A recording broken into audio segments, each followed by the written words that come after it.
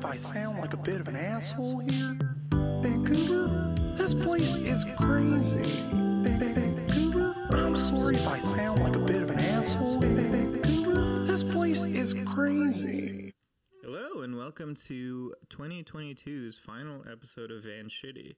And I think my first returning guest, other than Joel, who did a double episode at first and then did a second. It's not important. Everybody, welcome Charlie Kerr. Hi. Thanks for having me. Thanks for being here. That was the Studio applause. audience. This is studio audience applause. Charlie Kerr is an actor and a musician. He is about to move to Los Angeles. We're all really sad out here. I'll ask him some questions about that. And is on the verge of releasing a new album. Yeah, that's been announced, and when is it coming out? sometime next year. Nice. Kind of a great deal of kind of moving to LA was kind of to line up with the release. Nice, yeah, no, that makes sense. I love it. That's very good.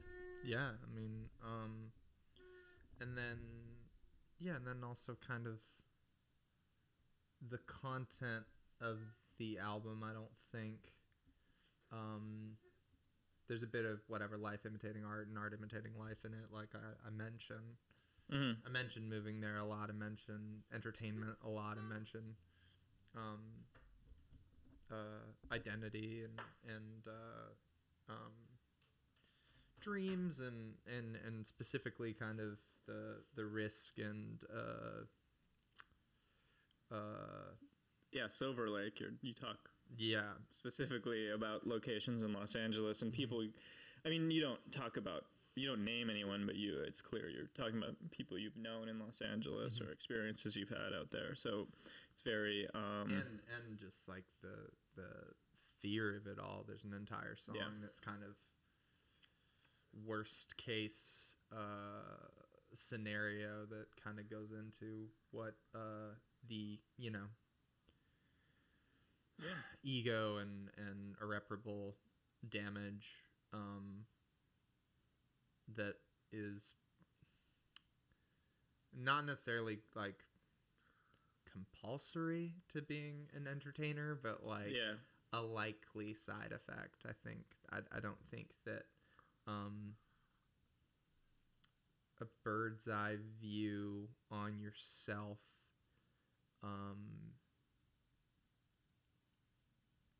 is a bird's eye view on yourself that is so kind of shallow and conditional. I don't think can be good for the psyche. Yeah, no, I totally agree. And also, I should say that if you want to have a taste of the album as a listener, one of the songs is already available on Spotify. It's called Eventually, and you can find it just by searching for Hotel Mira. Thank you so much. I mean, that song as well, like, is, like, it's a lot about identity and kind of,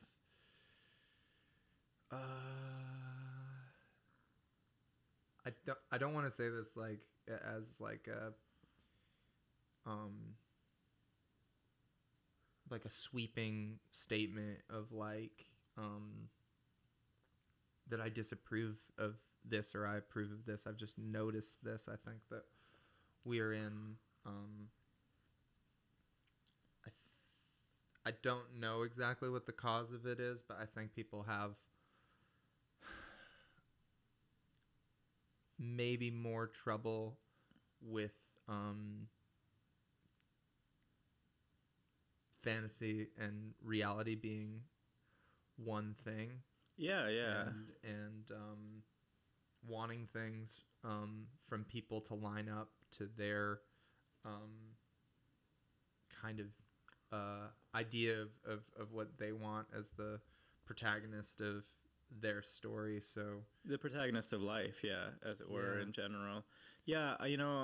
Wow. I mean, I always find that in these conversations, I plan for them to go a certain way, and then they immediately go to the place that I was kind of expecting them to go last. which is good though, because I mean, these are the topics that interest me. Yeah. So what's been on the tip of my brain recently, and the album is a lot about this, is it, just like what you said, projection versus reality. So I've been thinking about that in the context of relationships, and how social media has really fucked us. Yeah. In terms of, especially Instagram, I will say, I almost feel bad that it's the one I decided to keep. Because never before in human history have we been able to start a relationship with a catalog in our pocket of people that accessible at all times, addictive, of people that we could be dating instead. You know, like you always, like a normal, what's normal? There's no normal, but let's say 30 years ago, you know, you'd have the thought, you know, I have this or that celebrity crush, maybe, you know, like I really like Marilyn Monroe. Yeah. Healthy, you know, paragon of sort of everything that you would want in a partner. No trauma. But no, you know, like a mass marketed vision of what you should want. Yeah. But then, you know, and then you would have these thoughts about these people in your life that you don't really know in any meaningful way. You know, parasocially maybe. You know, you saw them at a party and you're like, well, what if I picked up with them by choosing this person, this paradox of choice, like that I'm about to spend all this time with and invest a great deal of my life into? Am I closing off the possibilities with all of these potential things? And, you know, I was talking to a former guest on the podcast, Hunter Elliott, about it, and he said something like, and you know that the majority of the people in your single life that you met over the last year that you had conversations or dates with that were part of this mass of people that could potentially have made you happier, you end up not connecting to in any meaningful way at all. So yeah, it does feel like love and connection are getting advertised to us in a way that makes it very, very hard to stay focused and really connect in a deep way to other people. Like, this might be taking too much of a swing, but I think things probably work better for the powers that be if we are kind of in that state of, like, what my friend likes to call, like, boy shopping. Yeah. Just go on your phone and go boy shopping. Or, you know, what have you. I think that there is a really true, amazing thing about how you don't need much else when something really clicks with somebody. Yeah. So, you know, you're buying less products. You might think that there's less wrong with you, and you know, there's so many kind of I think things that whatever kind of capitalize off of what being so kind of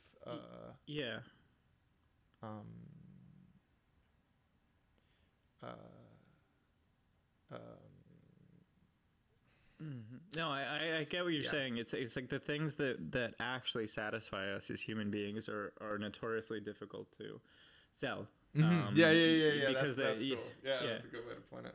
Yeah, because, you know, like long-term, you know, vulnerable connections kind of put you out of the, literally, I mean, it's the shorthand that I would use even if I wasn't talking about marketing. I would call it out of the market, right? That's the term that we use, on the market, off the market. For the we don't think about it, but that's what we say when we're talking about relation. We're literally talking about advertising ourselves and shopping. When we talk about relationships with other people, generally speaking, I'm on the market. You know, I'm browsing, you know, like Tinder and Hinge and all of them, they kind of feel like Amazon. Yeah, no, certainly. And there's probably, like, not a great psychology to, again, trying to separate yourselves into, like, your attributes that make you Yeah. attractive and Oh, yeah. and curate kind of a personality, and then thinking you can't betray that because that's what you know 'cause that's got what you said. the interest. And I think for some people, they'll be upset, you know, if you ever do betray it. You know, some people really Yeah. signed up for a very particular thing, and that thing's not a flawed, complicated human being. Yeah, yeah. I mean, there's a lot of topics. I mean, talk. You know, it's so interesting we got into this so soon. Wow. Well, I guess it's because we to catch the listener up. Me and Charlie have been talking for the last hour and a half anyway, and it's just an extension of a longer conversation that we've had over the course of years. So, you know, it's gonna get to this kind of place sooner. But I think about what was I gonna say? No, and then I lost the train of thought. Well, we're encouraged to objectify. Yeah, I yeah, think maybe on a scale that is a total head fuck, and then porn is an absolute head fuck that isn't going anywhere. No, yeah. It's that is a whole nugget that I can't even like. Yeah, that's a mess. And that, you know, I mean, it's part of the category of things in human society that everybody interacts with, but that it's still taboo to talk about.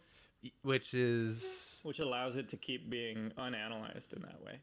Yeah, it's just what I'm trying. We're in a puritanical stage. Yeah, we're not. There's a lot of things, but I will say that there's been some good things about the age that we're in. Like, for instance, the overexposure and like the fact that everything is at our fingertips. It has revealed a lot of Emperor has no. This is what we were talking about last time before we started. Emperor has no clothes, right? You know, I think that in the late 90s and 80s even, you know, I think we really did view movie stars as gods, you know, and we viewed politicians as these like upstanding citizens. Yeah. And I think the truth is that was never true. You know, I even think back on Trump and Hillary, and I think about how our thoughts have evolved. So when they were running against each other, I think the dominant sort of thought process from most people was, this is a vulgar piece of shit. And none of my thoughts on Trump have changed, actually. But you see him and you're like, this is a vulgar piece of shit that should have no chance of winning, like, dumbass, like, reality TV star versus a real politician. Now, like, you know, get all of your thoughts about her morality or whatever aside, you kind of just thought like, oh, okay, this is the kind of person that we've come to expect to run the country versus this like total id monster. And then we've had a lot of these deconstructions since when we're like, no, wow, the political class is actually like a bunch of really fucked, corrupt, insecure people. Yeah. And we never should have let those kinds of sort of inauthentic people run the world, and they kind of led to an opening for people like the Trumps of the world and the sort of the monsters that we're seeing come up.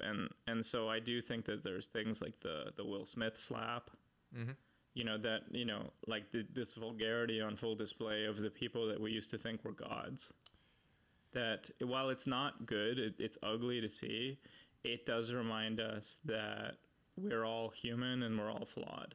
Yeah, I suppose I agree, but just like something that I can't help but like think about is just like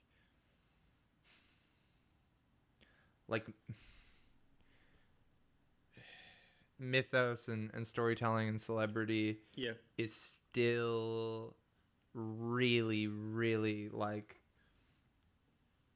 powerful and deceiving when I think about Johnny Depp and how much he's gotten away with because people liked him in a couple movies 20 years ago. Yeah, no, I agree. And that whole Well, circus, you know, and just how many people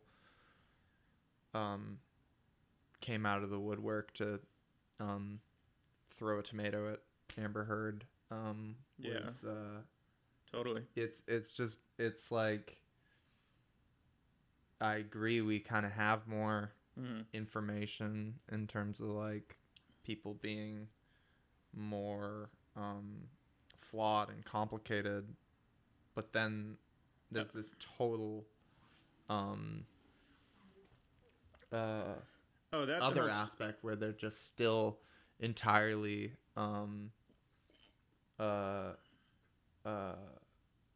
worshipped and coddled. Yeah, that whole trial was like a disgusting, like, wasn't a good look. No, I mean, just I don't think I made a single comment, and it was not really typical of me at the time. I used to post my thoughts on everything, but I don't think I made a single comment on that trial, and I actively tried to avoid it because it's just the whole idea of that kind of thing that, you know, our legal system is fucked. Mm-hmm. But the one thing that never was going to make it better was televising it. Yeah. Like, that's like there's a lot to fix about the legal system, but the fact that it's not televised is not one of those problems. Again, it's like everything being entertainment, everything being entertaining, everything needing to be a spoon full of sugar to make the information go down. There's no that's a bottomless pit. Yeah, I mean, it's truly a bottomless pit, and the other thing about that is just with the way a lot of social media is set up, with the way a lot of rating systems are set up, with an attention economy, and we know that the only thing any of it cares about algorithmically is engagement. Yeah. So if we can create something as polarizing as that trial, and then people know how much engagement they're going to get from having a take on that trial in any direction, and absolutely, it kind of like speaks to a whole bunch of things that are is it good, is it bad, who cares, it's engagement, who cares, it's entertaining, it's neutral. I can't stop watching this. I can't stop watching this because it's so it's vitriol. Like it's a train wreck. And I think it certainly makes being an entertainer or a storyteller, it gives it a separate layer of ethics that I think should be thought about and explored. I think the profit motive really does fuck a lot of things. I watched an interview randomly. I don't even know where I was from, but it was an interview with Matt Damon. I think it was like just some 60 Minutes interview. And he was asked the question about like why, it was a question that was on a lot of people's minds when the interview was done, which was why are there so few $30 million movies now that go to theaters? You know, because nowadays movies at that level, they tend to go straight to Netflix, if anything like that, like straight to streaming. And it's very rare that like a mid-budget drama, which used to be the bread and butter of award season, will sort of get made and get a proper theatrical. You know, even the movie we were talking about, and it kind of dovetails into the conversation that we were having, Knives Out, Glass Onion, which is kind of at that budget level. And you know, its predecessor, you know, Knives Out 1, did get a classic theatrical release, but then the rest of the series bought out by Netflix, you know, and gets a 2-week theatrical run. But anyway, what he said was, when Netflix came out, and streaming became more popular. DVD sales plummeted, obviously. I mean, the death of the video store, we all remember that. And that was a form of revenue where a lot of people got, a lot of films got a second wind on DVD, and buying physical media was like a big way to revitalize films and even get them, like, if they get nominated for awards and they have good DVD sales, you'd get like a second theatrical run out of them, especially if they get an Oscar nomination and an Oscar win. Right. And then I put something together that I didn't even, like, it was in my head because I think I had seen it. It made me depressed, but it also made sense because I had seen something about Harvey Weinstein. I'd watched the documentary kind of chronicling his downfall. Yeah.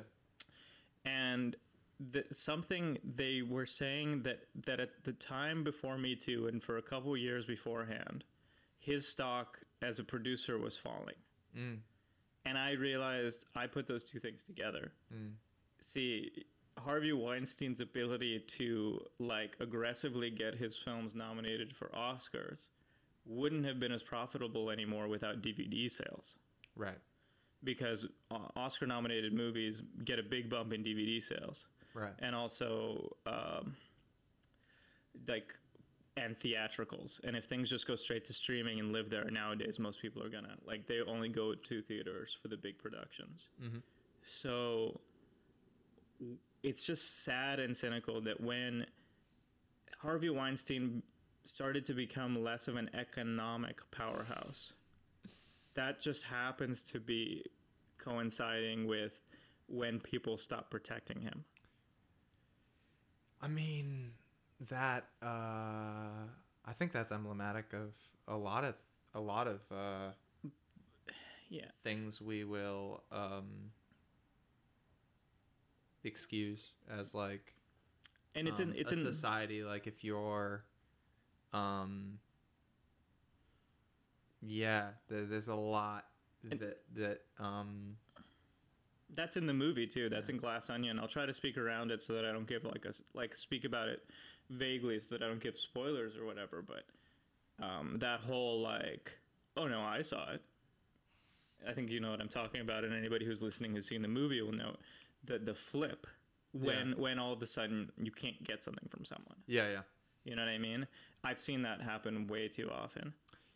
Yeah. And that speaks to the Johnny Depp Amber Heard thing, right? It's that, like, it's the audience feels that they have more to gain from a continuation of Johnny Depp's career versus Amber Heard's.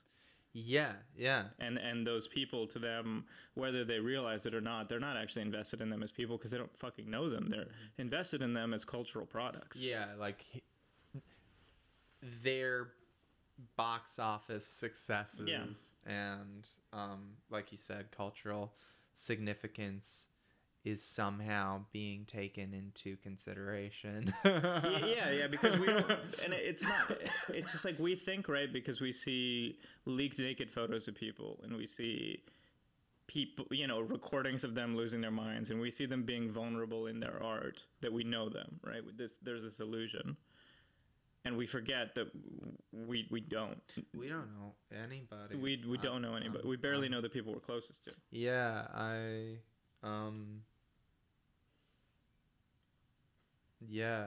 maybe I'm naive. I get very, like, whoa, that was going on all along. Oh yeah. Oh, I get gobsmacked by things all the time. And it's hard not to get cynical in a strange direction,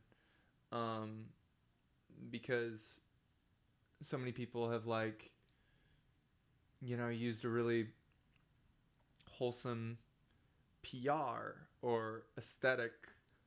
You mean like Ellen? Yeah, to kind of protect or get people off the scent. Yeah. I mean, I think Cosby is the biggest. Certainly. Yeah. But what I hate about that, and I think it's truly heartbreaking, is how there's a chunk of my mind that sees people being kind, wholesome, etc., whatever it is, and because of whatever previous instances, there's a part of me that considers kind of like what are they hiding with an image like that, and it's so against kind of all my favorite people, like fuck Mr. Rogers and stuff. Like I totally get that. You know what I mean? Like I want people to be able to be kind and open and kind of lead by example in an amazing way, and it's so frustrating that some people have taken that and turned it into a costume. Yeah, shield. To kind of to hide horrible actions and how how that can just make us even more cynical. Yeah, well, virtue signaling, right? Like that's virtue signaling is the term. That's and I have a lot of mixed thoughts about that, because I also just want to believe that people are good. People are cool. Yeah. Well, I have two things about that. Yeah, one please.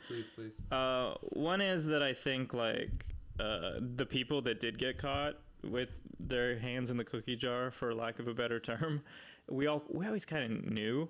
Like, like to me there was always something off about Ellen. Like there's something off about a person who goes to ball games with George W. Bush, one of the greatest war criminals of our time. Like there's a certain artifice to being a kind of a staunch capitalist, lover of all sides type person who also like has built their brand around representing a marginalized community. Like there was always an artifice too, kind of, and like I don't know, Cosby always made me uncomfortable. Maybe it's not the case for a lot of people, but for me, Mr. Rogers never did. Yeah. You know what I mean? Like I never got the ick from him the way I did. Sure. There's something like I always got like another one. Obviously is, we won't talk about him too much, but Spacey is another one because, his ick, he kind of went the other way, where he played into it, where he played these despicable characters throughout his career and these sort of creepy, lecherous, flawed. I think, that's the other way to go, to lean into it as opposed to create a show. Yeah. To kind of, to play like that slick back piece of shit, but I think, I think, look, one thing is, I think that as a culture, like the way I feel at this point is I feel like our punitive system is a horror show, right? Like, so like the baseline criminal justice system that we have, it's racist, it's classist, it imposes trauma on people who commit crimes because they're in trauma. So like even violent crime, like let's forget about the horror show of prosecuting people for being addicted to drugs, possession, things like that. Let's talk about the crimes that we really consider evil, like violence and things like that. Even those, for the most part, unless somebody is a true sociopath that comes from a privileged background, like the most of those criminals don't even go to jail, but they're certainly the minority of people who are in jail, like the Ted Bundys of the world. Sure. Like they're very niche. And also culturally, violent crime's been going down for a very long time anyway, despite the fact that incarcerations have been going up. So, oh wow.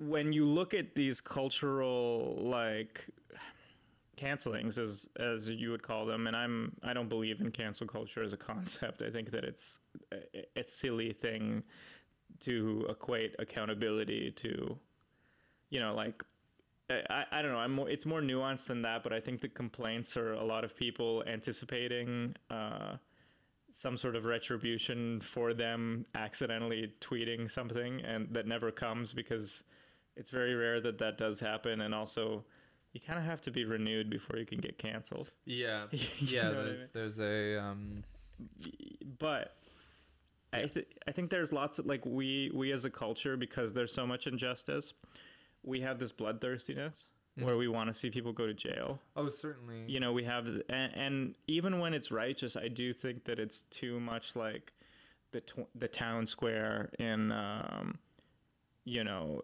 in medieval France or whatever, you know, wanting to see people guillotined. It's like, you know, on the one hand, you are right to be angry. Like, I think anger is a very valid human emotion. And I think that it's one that needs to have its day and it needs to be processed. Like, I think that we all have the right to our anger when we've been hurt. Mm-hmm. But then I also think, like, don't endorse, especially in the States, but a lot of countries in the world, like, endorse a criminal justice system that ends in the death penalty and incarcerates so many marginalized folks and things like that. Like, that system is not the solution. Especially when the prisons are privatized. And yeah. It's a great... they profit off free labor, right? Great Like, deal of... money's being made off that. Yeah. And the cops are not even prosecuting the right people. Most people get away with it. Like, but we're so helpless, right? That whenever one of these big outrages happen, or we figure out that somebody that we like turns out to be a huge piece of shit, it's never like, it's like, how can we throw this person in jail, throw away the key? Never, how do we rehabilitate and forgive? Is forgiveness possible? Well, I think part of that's like, because you'll never be, you'll so rarely be face to face with that person, know what they came from, know where they're going. And like, again, it's like this confusion of reality and this thing you're performing and them essentially being the same thing at this point. Yeah. And how, you have your characters that you play as an actor or a musician, but then you also have the persona that you do on social media that's like either, you know, a big contrast or whatever that is, or something close, whatever it is. Like, it's all so, there's so many layers of artifice. Yeah. That that I do on like this macro scale think, because so much of it is happening over Twitter, and it's just a headline, and, Twitter, and you don't feel the like you don't really feel the pain of either side. Somebody just kind of whatever makes a glib joke or like a you don't see the look on somebody's face when you really hurt them. The big declarative statement of who they are. And I do think a part of that is thinking they're a fictional character. And having lost touch with genuine connection. Because if everything's entertainment, then by, you know, the same laws of logic, then everyone's just playing a character, and we don't have to worry about what happens to them after the screen goes black, right? And we all have our choice of when the screen goes black. We can turn off, and we not even, you know, the thing for where we are right now, right, is the screen never goes black. Right, like, we have this endless stream of content. Sure. So, I mean, you know, we all do it. Like, you do it, I do it. Everybody who's listening probably does it, except for the rare person who happens to be listening to a podcast that doesn't do the thing where they're watching a thing on their laptop, have something in the background on their TV, and are scrolling through their phone at the same time. So that they never have a moment where they have to be alone with their thoughts. Yeah, and again, it's like, I have a friend who greens out on purpose. Mm-hmm. You know, like smokes too much weed on purpose because she doesn't want to be alone with her thoughts as they naturally occur. Right. And to me, whenever I smoke too much weed, it's the most horrifying experience that I ever have. And she's like, yeah, no, it's absolutely terrifying or whatever, but I just appreciate being in another dimension for a little while. Yeah, I think that's like weirdly relatable. Yeah. Not that that's like my style, but I think usually a drug steps up to the table that that reflects the psychic pain of a generation, and I don't think it's like coincidental that ours is fentanyl. No, I don't. And Yeah, I don't think the purity. And I don't think it's like coincidental that people would be like, yeah, I'll roll the dice on this thing that is most likely to kill me for, you know, blank minutes of peace. Yeah, no, I mean, I think that, yeah, they go hand in hand. Yeah, no, the desperation. I lost a very, very troubled, but, you know, radically privileged friend. And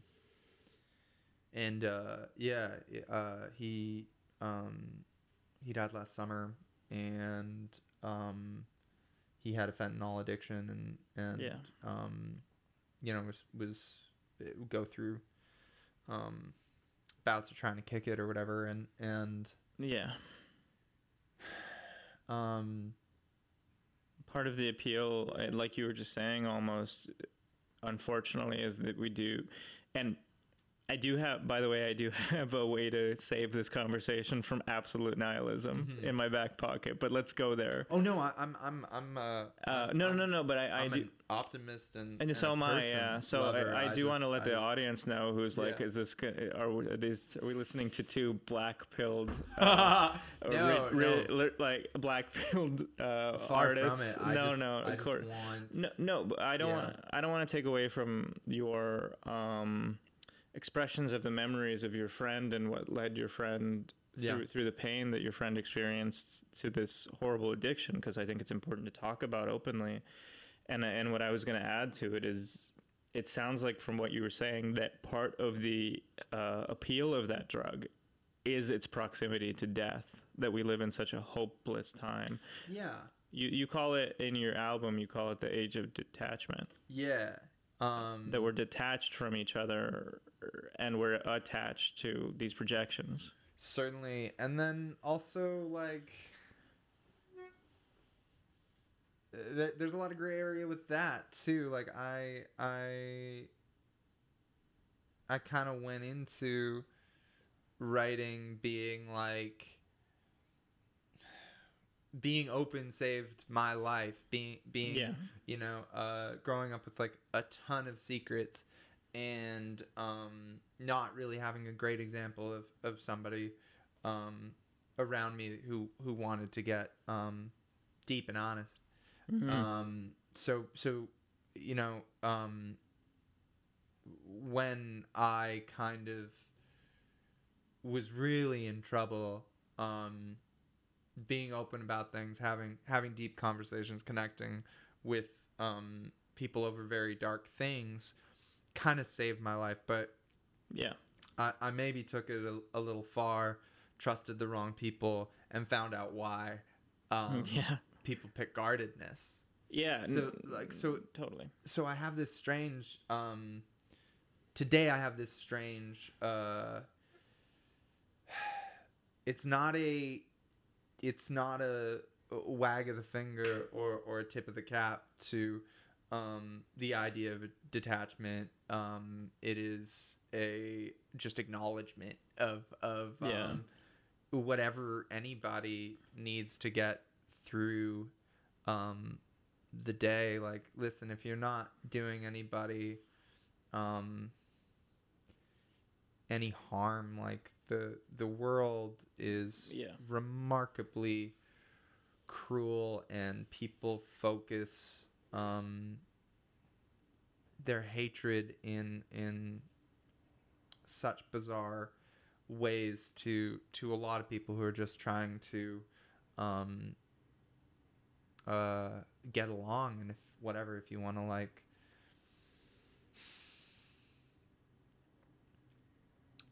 opt out. Yeah.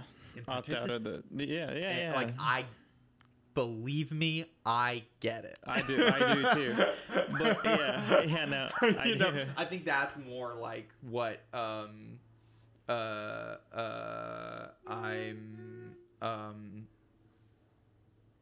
thinking about or trying to communicate is just, I think it all comes back to the same thing. Like, I'm rooting for the human race. No, me too. No, and I think there's some good signs, right? I think that I'll get into better signs than the one I'm gonna talk about, but I think about Elon Musk, because he's kind of this elephant in the room of this conversation, because he's the richest man in the world. Don't correct me if I don't care if somebody else is now. He was for a long enough period of time. But it really, like, we all know in a way that I don't think we did culturally 5 years ago, or how, like, really recently. Like, when you're the richest man in the capitalist world, mm-hmm. the implication, more than anything else, is that you're the winner of the world. Mm. And everybody thinks this guy's a fucking loser. Yeah. Like, except for his most devoted fans, or the Ben Shapiros of the world, who are these, like, people, like, the last remaining, unabashed, like, defenders of capitalism, you know what I mean? Like, this guy is so weak, so desirous of love, and can't access it for himself. He can't hold on to a relationship, mm-hmm. right? To his credit, I mean, like, he has multiple children, and some of them have died in horrific ways. Like, this guy's got trauma in his past, like, I mean, you look at him as this loser, and it's so crazy, because most people nowadays, when you talk, like, they're making fun of him on his own platform, that he's losing billions of dollars. Like, everybody thinks of him as a loser, even though capitalism is rewarding him. Like, we are so acutely aware currently as a society. I think a lot of people are, for different reasons, and we have different hypotheses for why, that the way that our culture rewards people is broken. But there's an awareness of it now, where we don't respect the winner of capitalism. Like, there's 10 years ago, billionaires were superheroes. They would go on Ellen and Oprah, and they would talk about, like, effective altruism and how to be better philanthropists. Bill Gates was a god, and you'd be like, that's a good person, or you would be like, Elon Musk is going to save the world with his electric cars. Right. You know what I mean? Or wow, how do I be like Jeff Bezos, who's like, he is revolutionizing, like, the way that we ship things to each other, etc. Like, these people, this sort of this glom of, like, a few elites, they're going to figure out renewable energy, and they're going to figure out how, and now that's all unraveled. We saw the way that fucking Bill Gates, like horrifically, because he's so obsessed with patent laws ever since he worked for Microsoft, kept the developing countries from producing their own vaccines, because he needed Moderna, a company that he had stock in, to keep the patents. And he killed, like, that decision killed an unknown amount of people all over the world. Just greed, Like, but these people used to go on fucking Ellen, who we were just talking about. Like, there's this unraveling where those people not too long ago were the unironic heroes of our society, and now they're fucking losers. Yeah. I think that there's, like, a great deal of I hope this doesn't sound like contradictory of everything I've said so far. It might. There's also, like, a wonderful, like, consciousness kind of totally brewing and awakening. There are so few people I talk to who are just like, yeah, status quo. Like, nobody thinks dope. Yeah, and it's like, the other emblematic thing for those guys and the status quo in general, right, is do you notice all their wives left them? Yeah. All, like, they can't even keep like, that's really emblematic of why it's broken. They can't, they probably couldn't keep the, like, marriages. Like, you think about the fact that, like, Hillary Clinton stayed with Bill despite the entire world knowing he was a cheater at best and a serial, like, assaulter of women of all ages at worst. Right. And she knew about it, and she stayed with him because of political capital, right? Like, so these men's wives who are all leaving them en masse, you know, arguably they always knew that they were narcissistic pieces of shit. Mm-hmm.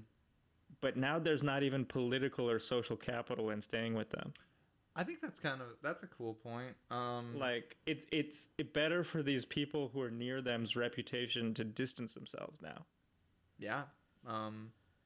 That's really interesting. Yeah, I mean, yeah, there is.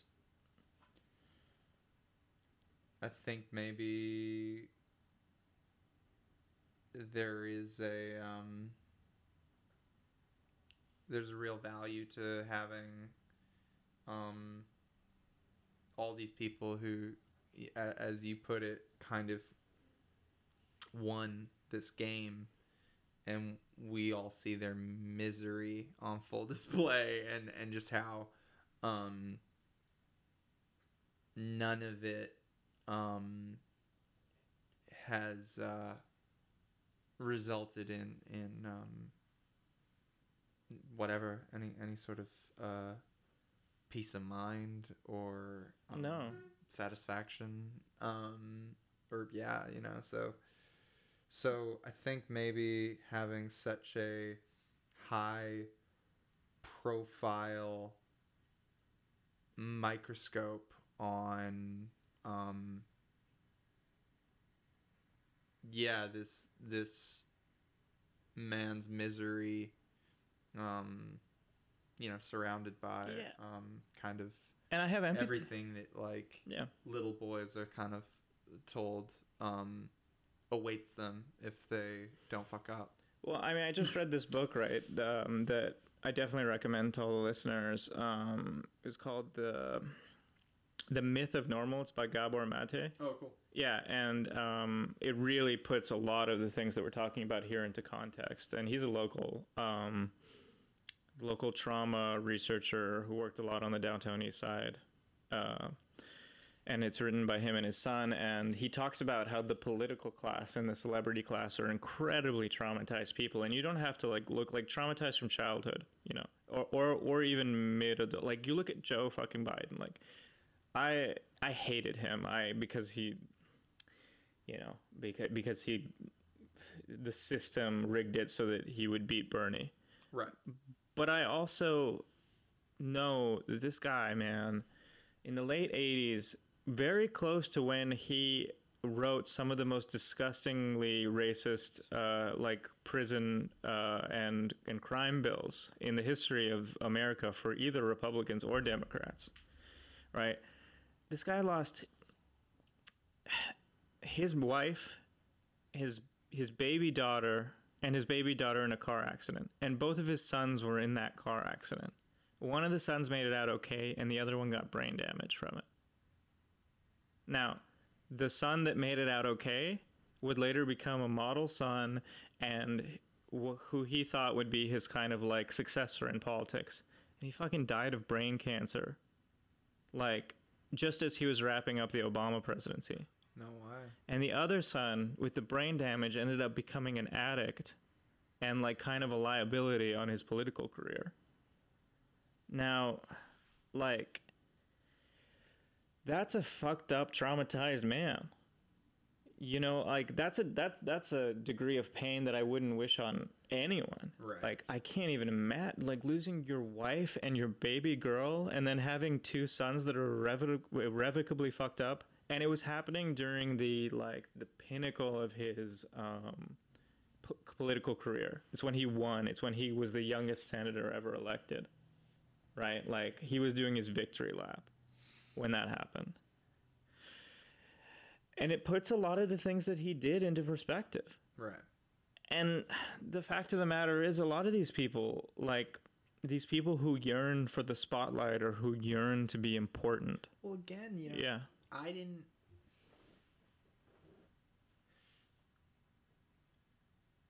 I didn't choose entertainment because I'm No. like, wildly well adjusted and like No. and enjoy what's going on upstairs. So there's that too, where like the baseline of somebody who wants what's essentially an IV drip of attention and affection Yeah. is probably gonna fuck a lot of things up. Yeah, no, man. and you know know what I mean? And so it's like there's that too, where it's like maybe I have met I don't think I've met too many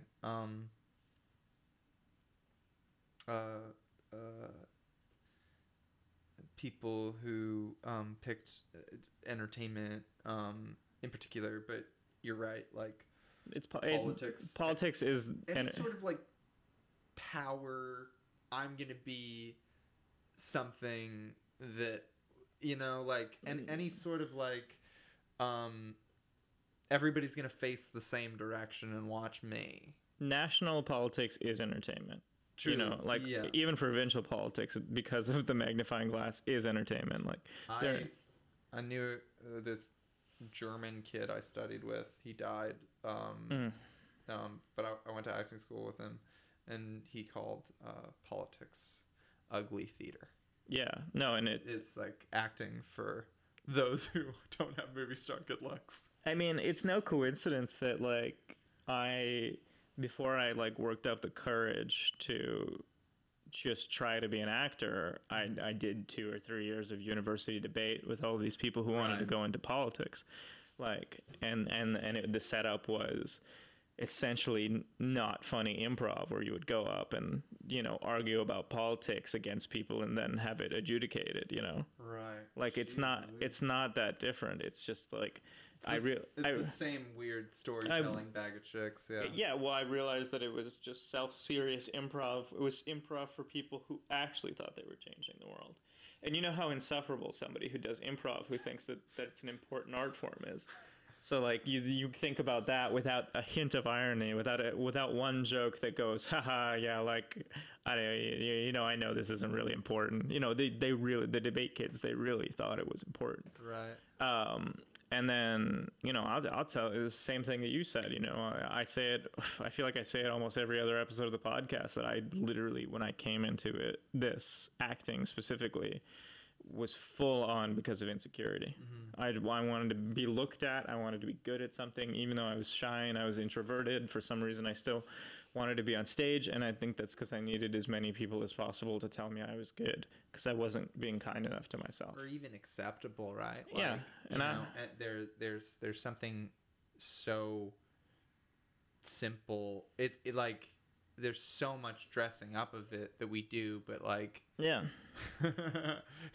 if I go under a different name, if I wear clothes that aren't my own, if I present this, that, or the other thing, but it's still me up there, is that acceptable?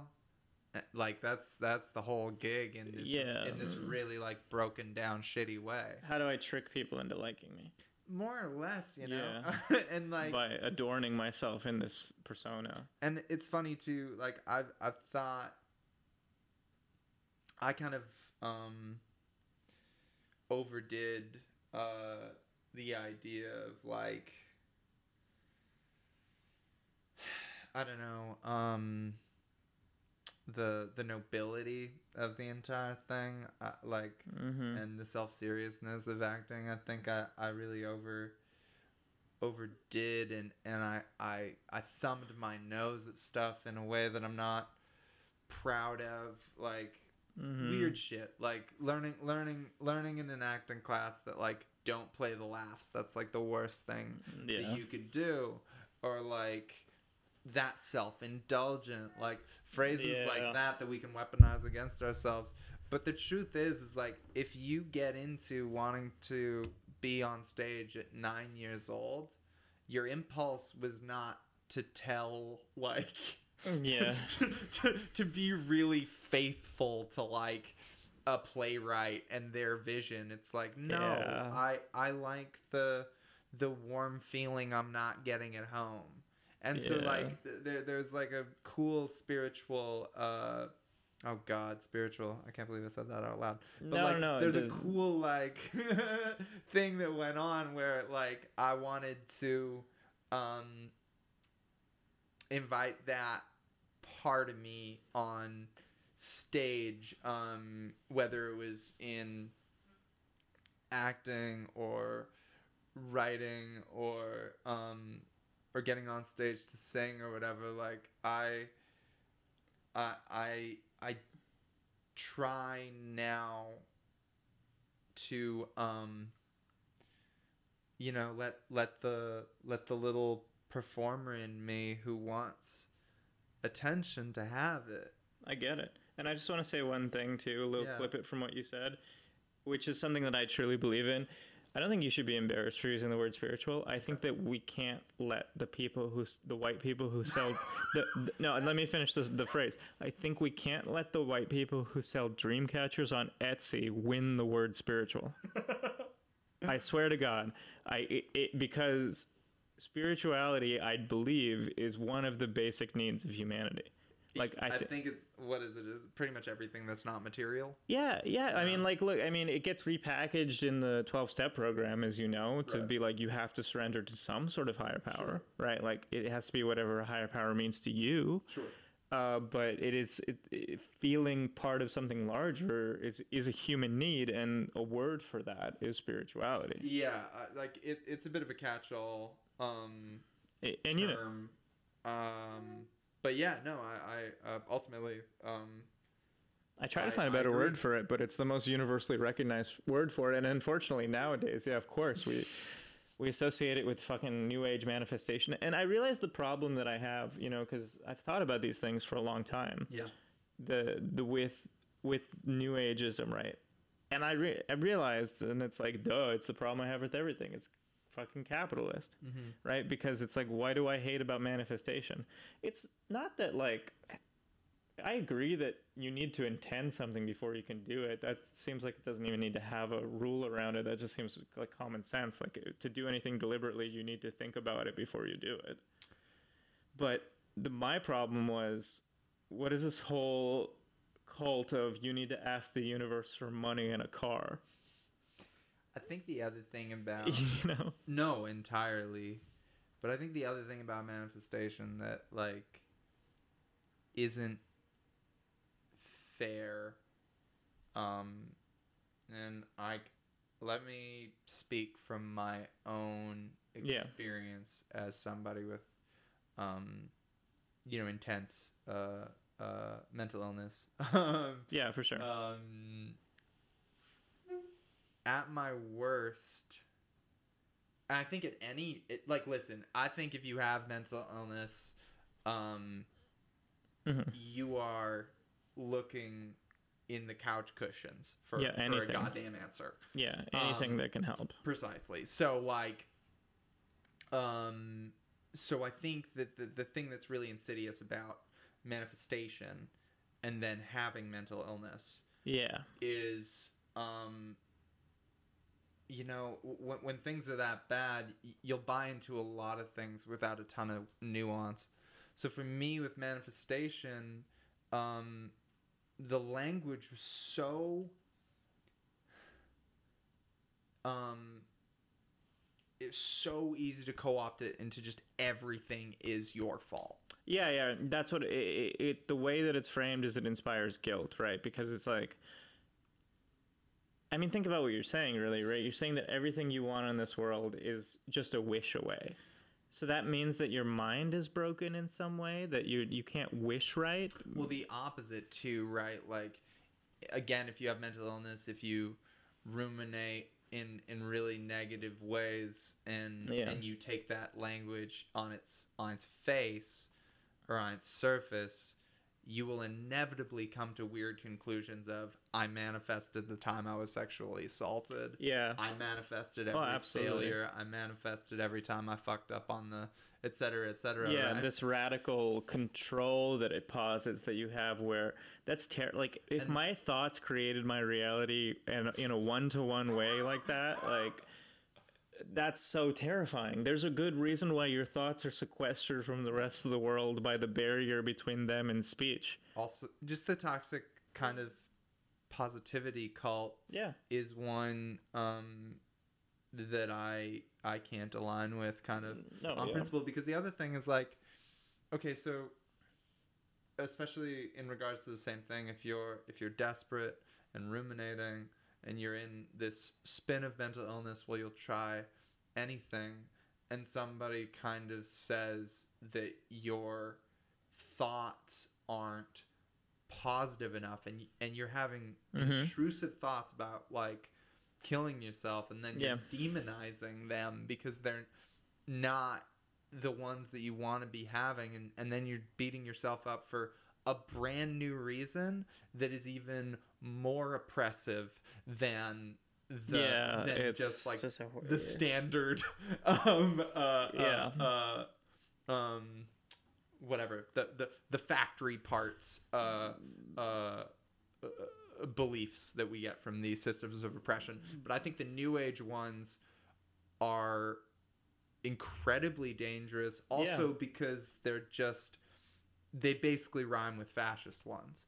Oh, absolutely. And that's why you get a lot of alt-right new age overlap. You get the wellness to alt-right pipeline. Totally, because and it doesn't make sense, because you would think that those people who are like commercial drive wellness people would lean left like by default because of how hippie like they are. No, the status quo is too powerful. Yeah. The status quo is too powerful. Like, everybody kind of underestimates how much propaganda swings people, and how much they still have to unpack and discard about what they believe from a status quo point of view. People still don't realize how much they reflexively think along party lines. Yeah. Like when people think about politics, what do they think about? They think about gay rights, they think about legalizing drugs, they think about abortion. They think about they think about vaccines. And why are those things always at the forefront? Because they're all incredibly important issues, I should say, that I have strong beliefs on. But why are they always the only ones we talk about when we talk about politics normally across the table? It's because those are the only issues, and a couple more, that the two main parties in any given country actually disagree on. So we never talk about bombing other countries indiscriminately or giving tons of money to corporations or giving tons of money to war, because you will never see a liberal or a conservative disagree on those. Right. The liberals and the conservatives in any given Western country will increase the military budget every year unfailingly. They will give away more and more corporate subsidies unfailingly. And so we never even have a public debate about those topics because there's agreement about them. Yeah, it's said and done. Right. Like, so the quote unquote political controversies that we think really individuate us from each other, like how we feel about vaccines or how we feel about abortion, like we are being fed that those are the only issues that we should care about, despite the fact that there are people dying in Yemen right now. Like, why do we care so much about the Ukraine, which we should, by the way? There's a lot of things the world, we're inundated with things we should care about. Why do we care so much about the Ukraine, but we didn't give a second thought at all to Yemen when those two atrocities are on par? Well, why? So many questions, right? And it's because, in America, it's because America was doing one and it was supported by both sides of their political aisle, I mean, it's also because Ukrainian people are white. And it's because Ukrainian people are white. But I mean, that too, right? I mean, it's, and it's like, honestly, if you look at them objectively, one is a lot less morally gray than the other, right? Like in the Yemen case, it's Saudi Arabia, an incredibly rich country because of its investments from the West in their oil, that have barbaric laws against women, like the same kind of laws that the women are protesting against in Iran and losing their lives for, are the law of the land in Saudi Arabia. Canada and America sell weapons to and completely support Saudi Arabia and support them in invading neighboring countries and doing the exact same thing Russia's doing to Ukraine, right? And it's a lot less nuanced there because it's a repressive capitalist theocracy destroying a poor country nearby. Whereas if you look at Russia versus Ukraine, I do think Putin is a piece of shit, awful guy who like deserves all the worst things to happen to him. Like he's total psychopath, former KGB piece of shit. But there's also soldiers in the Ukraine that wear Nazi symbols. You know, and it's what I said even when that whole conflict started. I said a lot of liberals who are putting the Ukrainian flag on their Facebook profile without a lot of thought are going to be really surprised when they see how racist Eastern Europe is.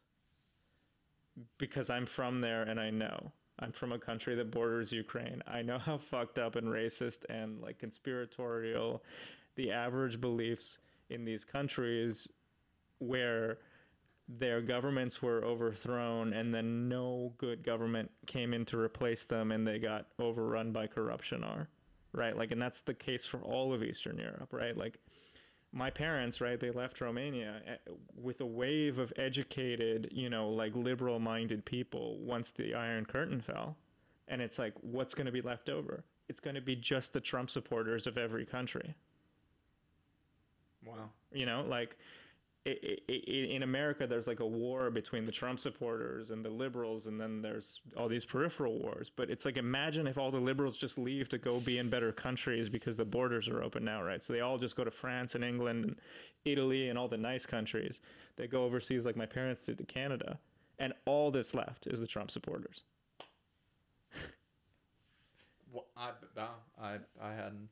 Yeah, I know. That's a very dense piece of information. I hadn't considered that. But that's where that sort of people are baffled and they can't contextualize how some of the people on the side that we're supporting have Nazi symbols on them and white supremacist symbols, and that's how these countries are intensely racist.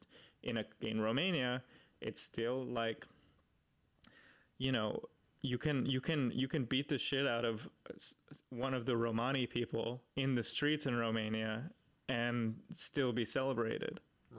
Right. Like I've seen people who I'm not friends with, but peripheral to my family friends, like really like just manhandle these people on the street just for asking for money. Oh, wow. Yeah. Like it's very pervasive and ugly.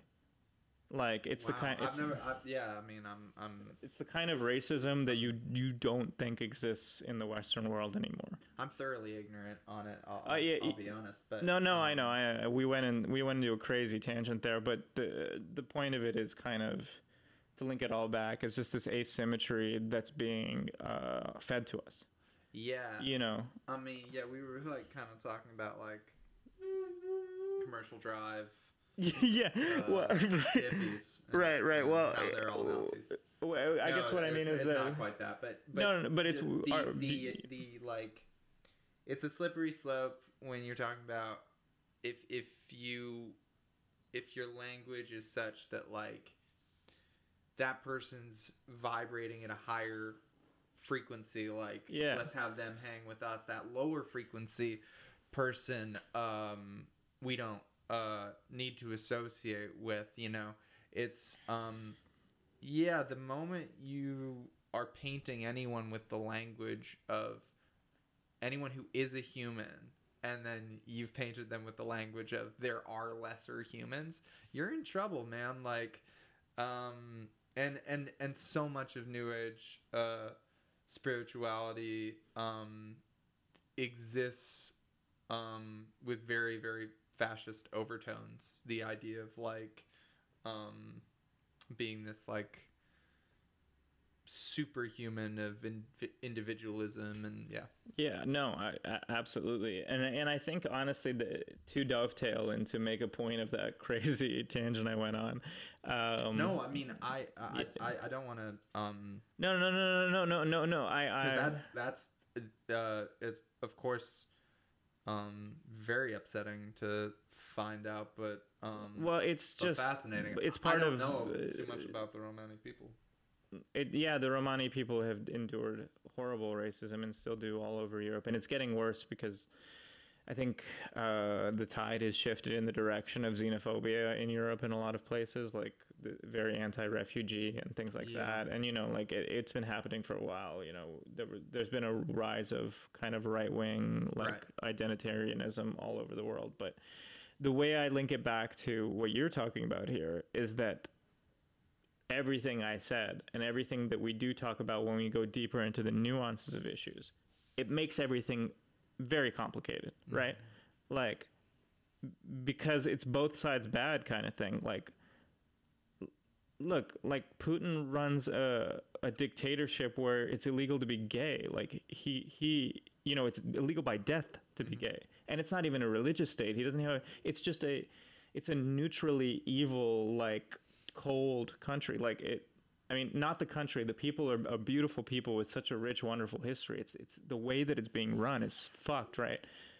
The point is like, sometimes when you have a rule of thumb that just says, well, if I think positive thoughts and I manifest, you can circumvent the complexity of the world. Well, which kind of circles back to what we were saying at the beginning, right? It's like, you can opt out with drugs. Yeah. You can opt out with a lot of things. Yeah. One of them being, I just don't go there. Yeah, and I don't go. Look, I don't go there. Not going there. I get it, but you are continuing the status quo. Like, yeah. So,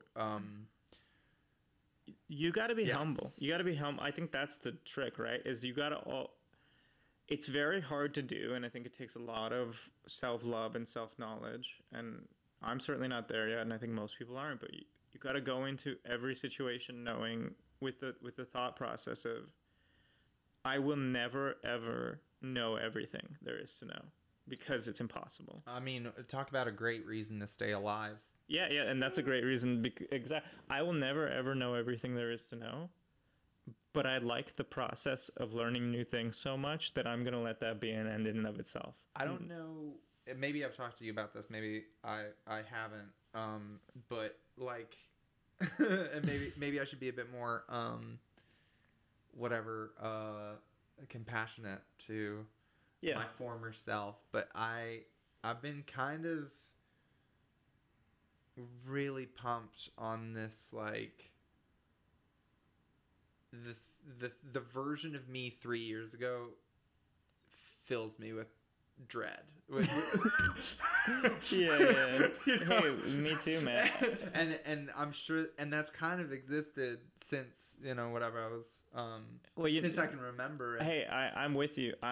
It's kind of like that Matthew McConaughey Oscar speech. Yeah, no, I get what he's talking about. Yeah. I went with a bit of a more negative spin on it, but no, yeah, because he's looking forward to the version of him in the future, whereas you're looking back. But it's the same. Yeah, it's perspective. The same kind of idea where, like, I should be able to kind of be like, wow, that guy thought he knew anything. Yeah. In a really beautiful way, I encourage people to be proven wrong. Well, there's got to be good. There's got to be something good. There's got to be something good about getting older, right? Like, everything is good about it, but we're still sold that youth is the greatest thing in the world, but it's not. This is what's good about getting older, is that you can look back and cringe. If you're not cringing, then you're not growing. Yeah, I think that's pretty much what I'm getting at. And maybe there's, like, highly evolved, amazing people who can whatever. There's people who are born Buddhas, sure, maybe. Like, just hug every version of themselves as they move along. But I think maybe there'll be a version of you that can get there, or that there's still probably a lot of stuff to unpack, I think, I have compassion for, like, where I was at, and I don't think I could do it better. No, yeah. with the circumstances. I've always tried to live in like whatever integrity I had. I've always like tried to be a good person. That's always been important to me. I think as time went on, I've found the blind spots in where I wasn't one. And you know, there's that too. Like, I think there's a baseline to hating yourself, or like self-loathing and self-destruction that is so pervasive. I think more, maybe it's because just through my experience or the friends, the people I've been drawn to, or my family or whatever. But I think everybody is fighting a fucking horrible battle in their mind, and I was having a conversation with somebody to kind of go with that about the difference between self-loathing and self-pity. Sure. You know, and I think that kind of what you're talking about there illustrates it in a way, right? Because when you look back at your former self that makes you cringe, you're falling a bit into self-pity. Yeah. You know, in the sense that you're looking at your past self from above and you're being like, and it's still, you know, that kid is still in you somewhere. Mm-hmm. You know, we also talked about how, you know, and I won't talk about the people or whatever, but we commiserated on the fact that we will see people in the world who reflect back at us the things that we hate about ourselves. They'll trigger us just the way they are in the world. You know, maybe it doesn't even have that much to do with them, but we'll see the way they are and we'll see the aspects of ourselves we don't like. Or we'll see the aspects of ourselves so beautifully. Like, we'll watch a video of ourselves being really cringe when we were kids, like saying all like the wrong things, you know, and it'll trigger this, you know, in the case of those people, pity. In the case of ourselves, self-pity. Mm-hmm. And I think, like, this person that I was having a really deep conversation with, she was like, yeah, like, do you still engage in a lot of self-pity? And I was like, my insurmountable problem was never self-pity, it was self-loathing. And that's different in the sense that I believed, and there's still a part of me that does, that I am like, somehow who I am intrinsically as a person is an obstacle to my being happy. And I think that maybe that's where some people's suicidal tendencies come from too. It's like how the only way that I could ever have access to peace, maybe it's not even happiness, but peace, is if I destroy the one thing that's in my way, and that's me. Mm-hmm. You know what I mean? And that's certainly where my head was at. Yeah. Yeah, right? Yeah, that's certainly where my head was at. I didn't see a way out, but it was kind of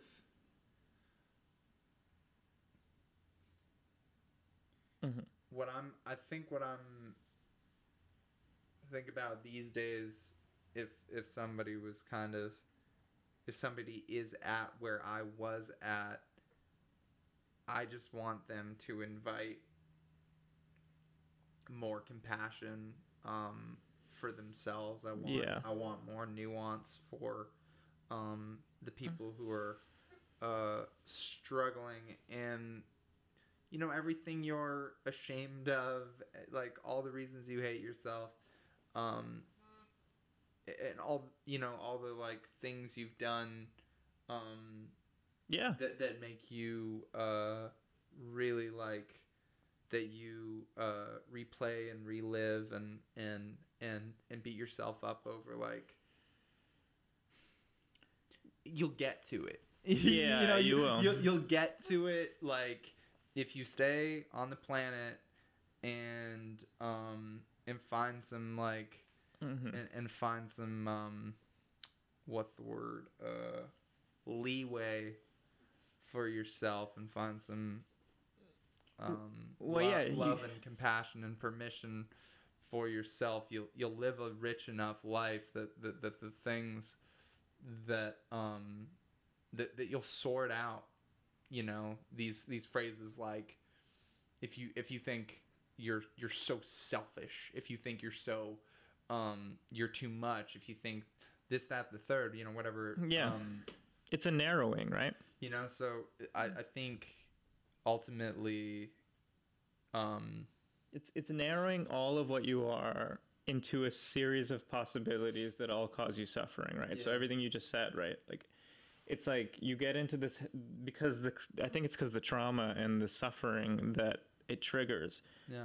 It gives you blinders that those feelings are so intense that you actually begin to think that your entire reality just is comprised of I'm selfish, I'm bad, I'm lesser than.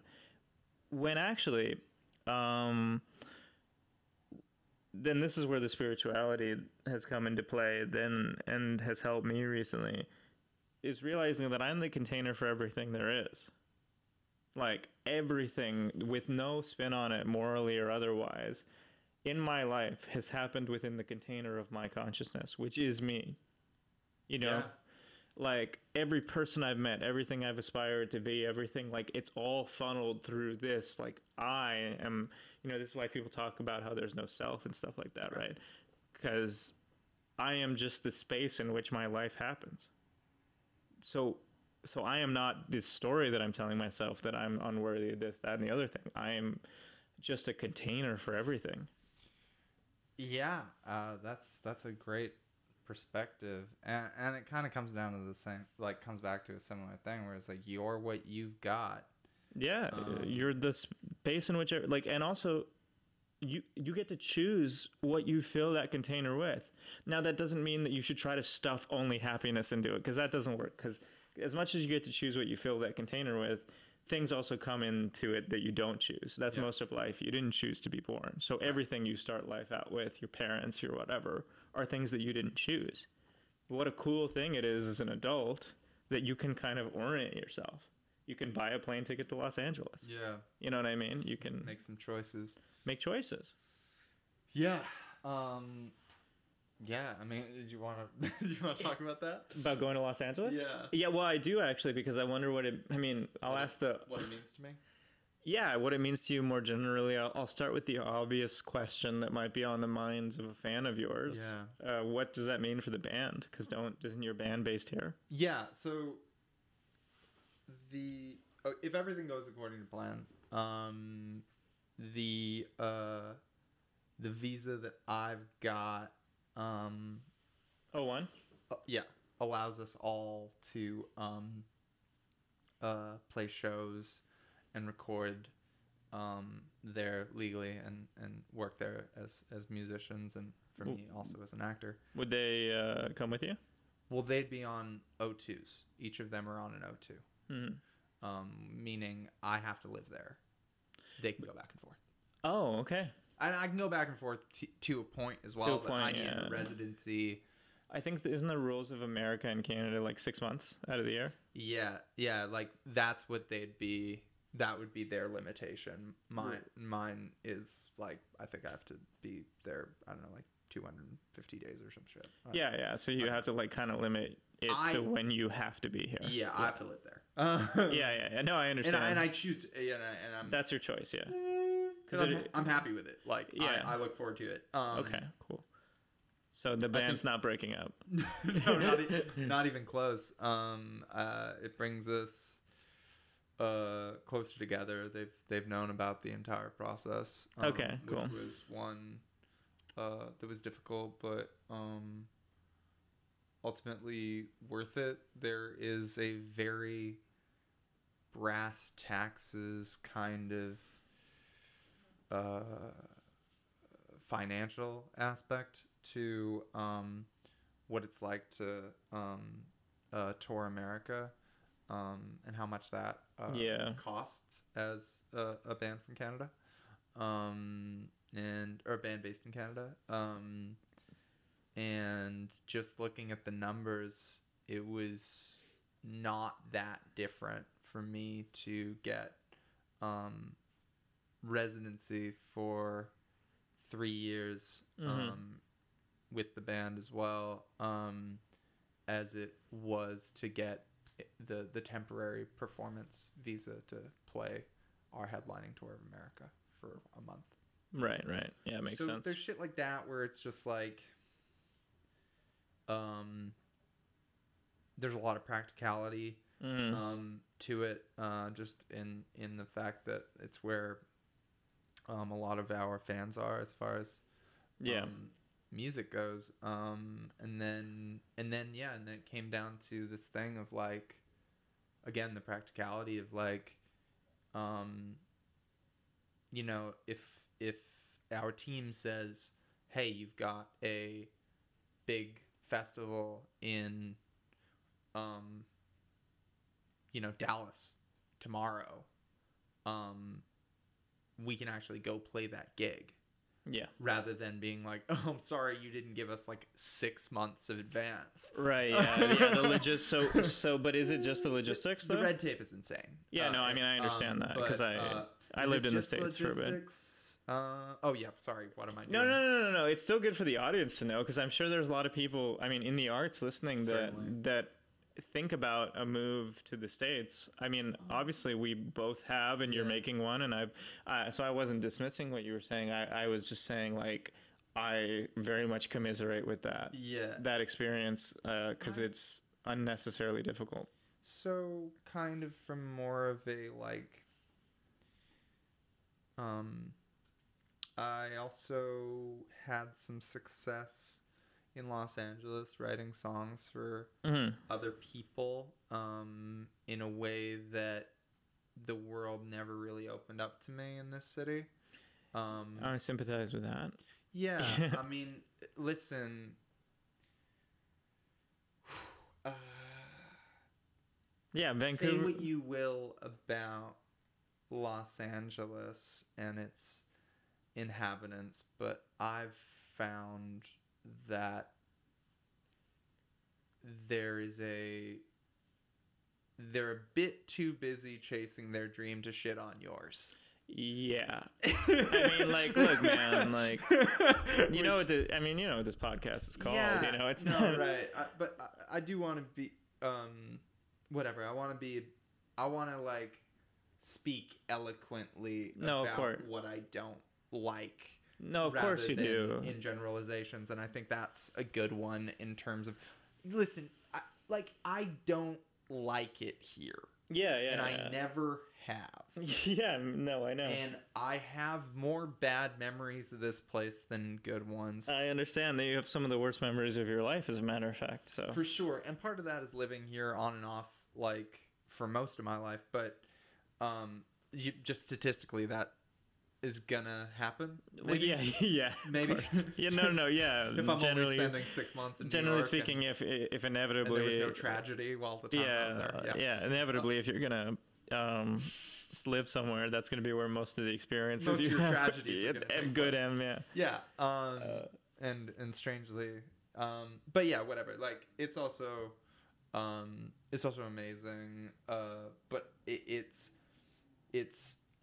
amazing because I've found as many people who feel like an alien who crash landed here that I could. Yeah. I found as many people who felt like outsiders to me, who were like, yeah, no, whatever, like, you wrote a script, let's do a reading. Yeah. You know, people who like aren't clout chasey to be like, I'm only gonna fuck with your project if it's already fucking on the CW and I know all the stars. Yeah. You know what I mean? Like, somehow managed to only inhabit the good part of this world. Yeah, man. And myself, but that took a lot of work. Yeah, and I, listen, I had an awesome moment a couple months ago where, without a ton of advance, I let my network of sorts know that I had written a script and I wanted to hear it out loud. And yeah, it was a great script. Thank you. and I got whatever 20 people into a room who were very talented, very serious about the thing,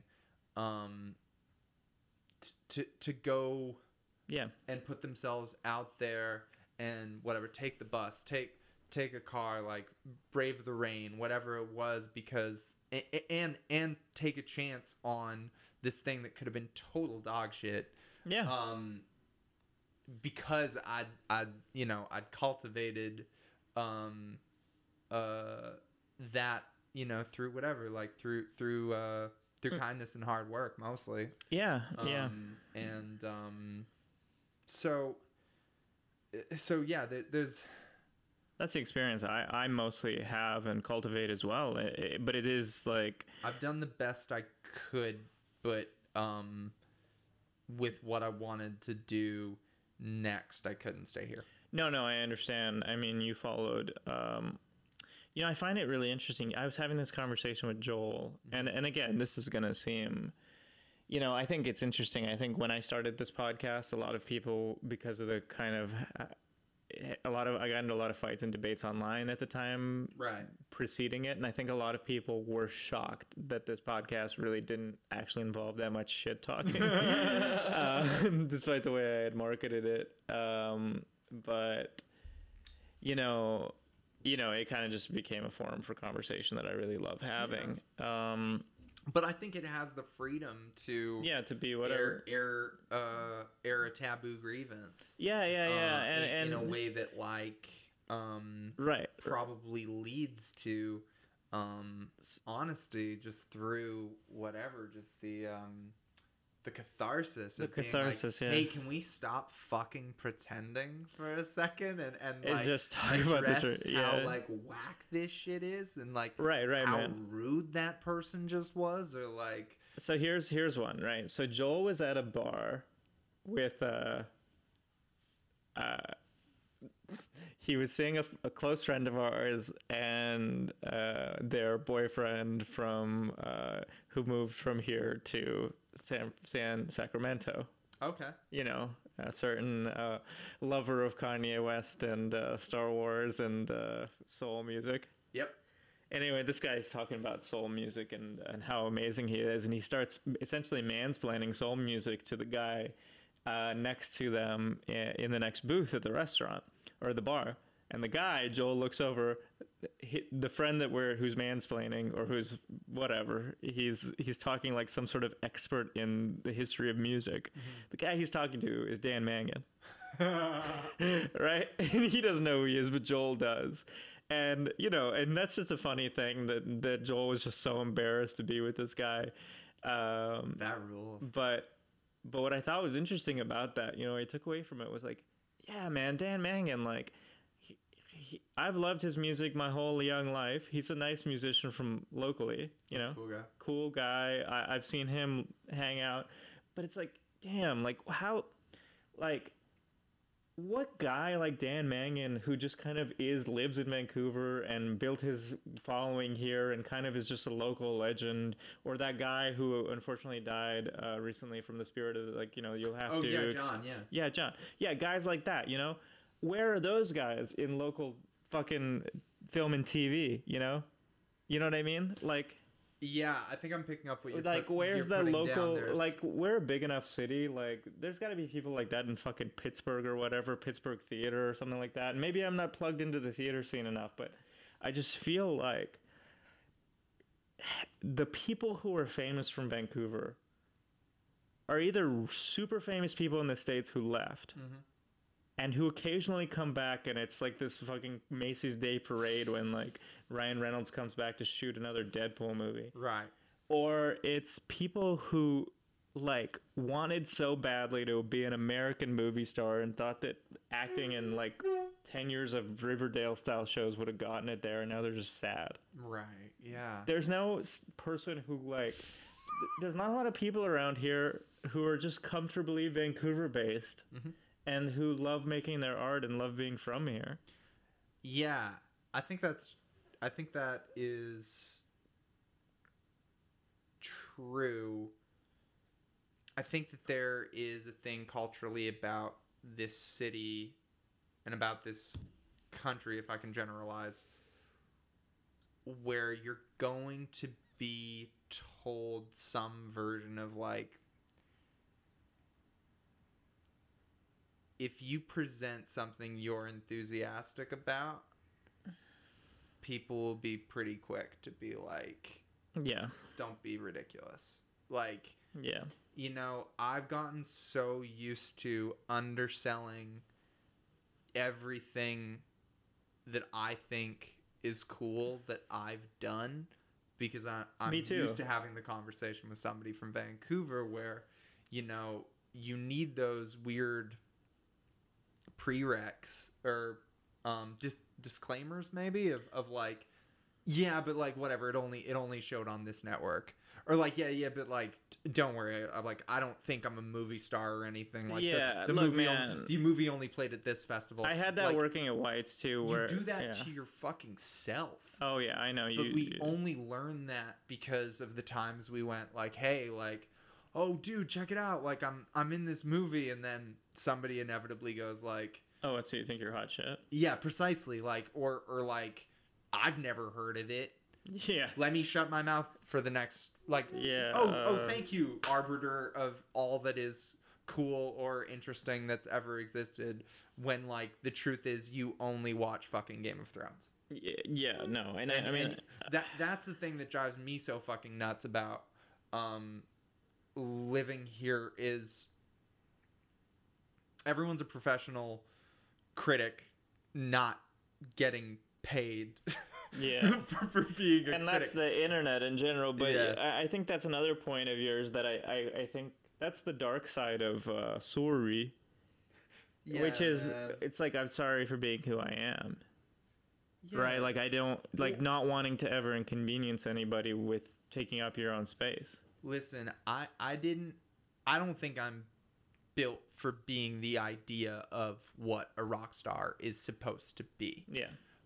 But whatever. Now that I've made that bed and have to lie in it, Yeah.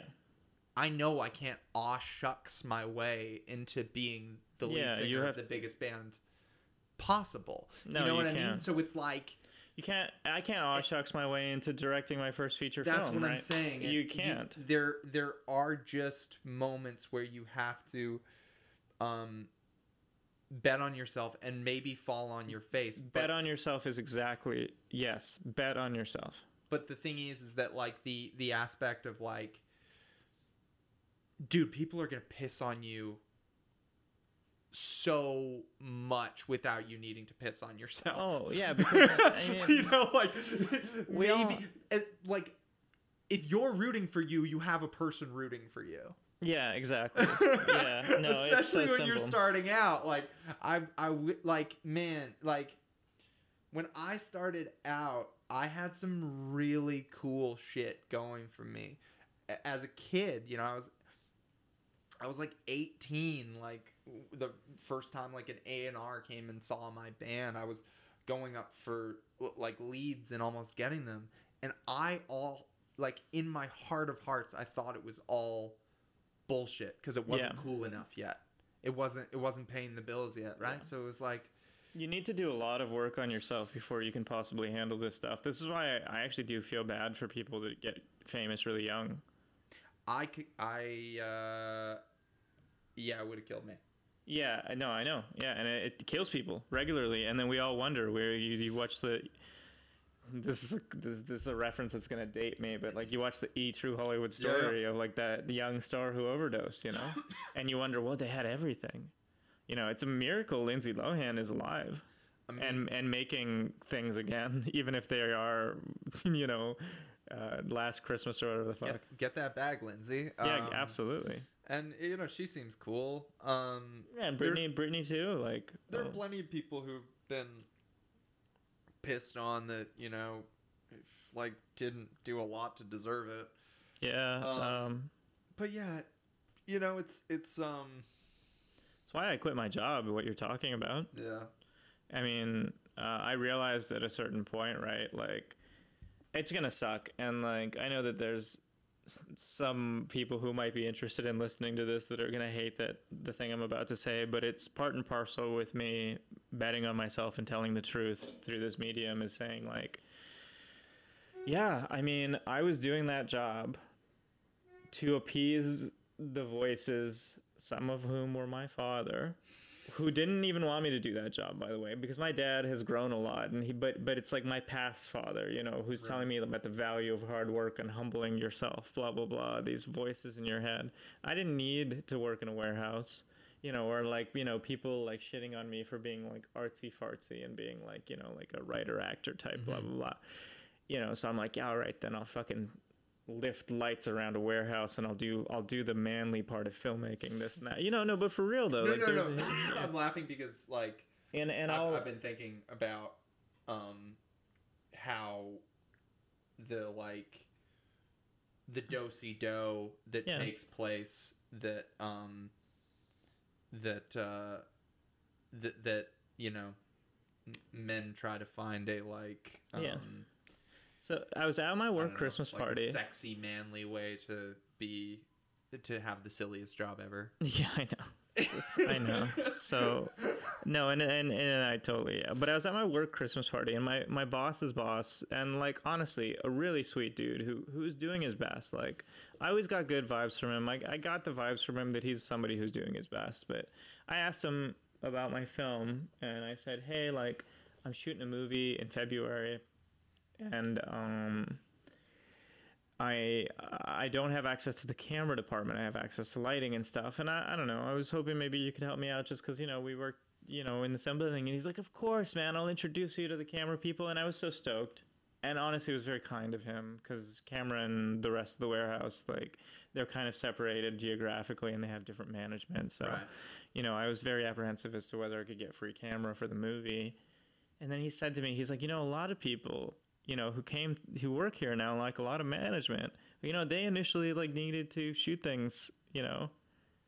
And then I was like, oh no. I didn't think about it until later because I was drunk and I was happy that I was going to get the camera stuff. But I was like, oh, like, if I don't get out now, oh wow, it could just become my career. And that never happens as a conscious choice. It happens when you get somebody pregnant, or you decide that maybe you want a house and then you have to pay a mortgage and stuff like that. And then all of a sudden, and like, look, I mean, that's a really, really hard thing to talk about openly because there's many people in the world who have no choice, or many people in the world who having a steady career like that is aspirational, you know, even. But it wasn't like that for me. And I knew in that moment that I need to stop, like in the moment where it clicked, I think it was a random day at the warehouse, like a week and a half later, that I need to stop apologizing for who I am. And I need to stop behaving in ways that are tacit apologies for who I am. Yeah, I mean, like, what, like, you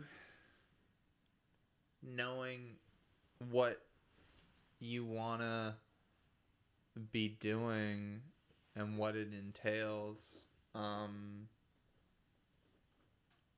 you know, and I've been working on this thing for 3 years and I've been working towards it for 10. So it's not like, there's I like the phrase follow your bliss. Yeah. And it's like, you know, it, like, if you have the opportunity, and the whatever, like, means to go do something really cool that's going to satisfy very important parts of you, like, go do it. There's very, I mean, it's like holding yourself back from that. I read somewhere that, like, the best thing we can do for a society or community, period, is be our full selves.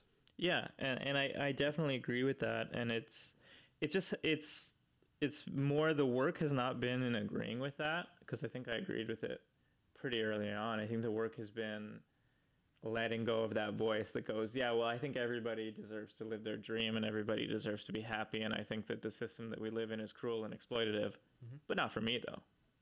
Right. You know, I deserve to suffer because I'm inherently a bad person and people haven't found it out yet. Wow. You know, so I believe that everybody is redeemable. I believe in XYZ, but not for me. Yeah. That like there's a an impulse to like punish yourself or hold yourself Well, down. yeah, you know, and then there's that impulse of like, oh, it's time for me to do some real work so that I'm not a sissy boy. And it's not about masculinity. It wasn't even about masculinity, even though I use that term sissy boy, which denotes that. But it's really just about me being like, I won't be entitled to live my dreams unless I put in some man hours. Right. In the I justified it to myself in a lot of ways, and then ultimately I was like, the last sort of hurdle that I had was like, I'm gonna stick around until February when we shoot the movie so that I can get the gear. And then I was like, what, then I'm gonna ruin my entire pre-production process by being absolutely exhausted through the whole thing, even though I have the money saved to just live and focus on making my movie and do it in a healthy way. Like, am I a fucking idiot? There's no part of staying in this job for a month longer that makes sense. Well, you know, I think it comes back to like,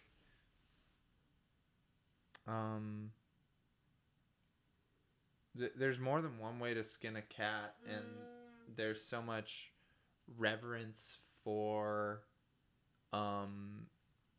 a certain sort of, you know, and then he worked on the oil rigs for like years so he could, you know, make this short film, you know. Yeah, no, and we that's very lauded. That's very celebrated. The whole method actor thing, and as it should be in a way. Like that's really cool. You sacrificed, and you put in work to make your dream happen, but you have as well, you know what I mean? Like like, I think we all want our story or who we are to kind of resemble something that we've already seen. Yeah, or that we admire. Yeah, so then our version is immediately bullshit. Yeah. Well, just like, and because we can shoot holes in it. We can be like, well, you know, that like I didn't deserve XYZ because XY, you know, whatever. The internalized self-hatred, right, and the self-diminishing that happens, like you were talking about, because of the voices that you've internalized and because of the trauma you've been through. It does a very good job on your dark nights to convince you. Yeah, I mean, I believe all this stuff for other people, but not for me. Yeah, but I don't think that anymore. But that was what was weird. Is like, now I'm starting to be like, no, wait a second, I deserve the love that I'm trying to like. And also, by the way, if I don't give myself the love that I'm trying to give to other people, then I can't give it to them sincerely either. Or like, I don't have. Yeah, it's very hard to be a like. It's transactional person who hates himself while like being really like open and great to others. Yeah, and like, look, self-love is a lifelong process, so I'm not saying you need to love yourself before you can love other people, because, well, then nobody would love anybody. Right. You know, that's complete self-love is the process of like enlightenment itself, or whatever. Like, it's the first taste of self-love I really got that was like worth tasting came from somebody really convincing me that like that was in the cards for me. So yeah, I'm I had with that. you. I had that too. It came from another person, not even from a person really, but from a relationship that felt for a time like it was the first healthy one that I had ever been in. Nice. Yeah, it was good. You know, everything has its you know, processes, and compatibility isn't always gonna make something last forever, but it was the first time I felt lovable in that sense, and it happened very late in my life. Yeah. but it is something that you eventually you have to create an island of it in yourself, regardless of whether or not other people are around, and that's tough. Yeah, and I don't know. There's so many. I've been thinking about purpose a bit, purpose-driven art, and their and by association, like a life's purpose. Yeah. And I think a decent one is peeling away at my shame to show the world how unnecessary a lot of just like human shame is really unnecessary. Yeah, no, that makes sense. Yeah, being vulnerable to let other people know that it's okay. Yeah, and listen, like I didn't set out to do that at all, but that like pretty much encapsulates most of the things I've made. Yeah, I think most meaning, as much as we try to set things out, I think most meaning from things is derived in retrospect. Like, oh my God, yeah. No, I think you have no idea. What no, exactly. You have no idea. You like, didn't, no. And that's like, yeah, like whatever. There's the desired effect, but a good example like that I found, and that's the other thing is like being able to pivot and not like be like that wasn't my vision. Like you're fucking with my, whatever. Like yeah. It's not yours anymore in a way. Right. Once it's out there, like a good example is like there's a song off Perfectionism called Better on Your Own that I wrote in a pathetic state, and things are really bad. I mean, I know like all the lyrics to all the songs on that album, so I like a few of the lines are going through my head. So that was written like where I was not doing well, and I Kiss the Face at launch of 1,000 ships. There's a little bit of like you're a whore. Yeah. There's a I mean, actually, no. Wait, no. It's more like I kissed a face that's so admired, not you're a whore. No, it's I got with Helen of Troy. If you got with Helen of Troy, you'd be you'd feel the after effects as well. Right. Yeah. It's adoration, but from a very, very pathetic place of thinking that nothing. Mm-hmm. I understand. Yeah. And then also just being just the human experience of like you want what's best for this person because they're the person you care most about in the world, and it's a pretty hard pill to swallow that the missing ingredient from their life being better was you not being in it. Oh yeah. So that's what Better on Your Own is about. I just explain how cool this person is to me, and how pissed you are that they're leaving. I hope you're doing better on your own. I hear you're doing better on your own. I know it's awful hard to be alone. Which that's an interesting bit. I hear, not that I want to like analyze your lyrics with you here, but I hear you're doing better on your own, comma, I know it's awful hard to be alone. Doesn't that kind of contradict? Well, it's Is it you projecting how it's hard for you to be alone? It's championing her dumping me. Yeah. So it's like, way to go, like that's that. Oh, like you're like, I know it's hard to be alone, but you did it for yourself. Exactly. Like you go, champ. Yeah, I get it now. Okay. So anyway, so it's a very like, for me, it's a very, I thought I was making this thing that would mostly make people go like, oof, been there, buddy. Like, that's universal. Like we've all been with somebody like that. But 2 or 3 concerts in, I noticed myself having the same conversation with people, and they'd be like, I love Better on Your Own. And I'd be like, oh man, you poor thing. And they'd be like, no, no, I'm the person you're singing about. Like, I'm dope. Like, oh yeah, and like this song is empowering for me. And then I was like, whoa, certainly not what I wrote it about. But if that's what you get from it, like, that's almost better, right? Like, so then just to what you're speaking about, like, I went and wrote something from the deepest recesses of insecurity in a breakup. Fuck, I dye my roots if you prefer me as a blonde, like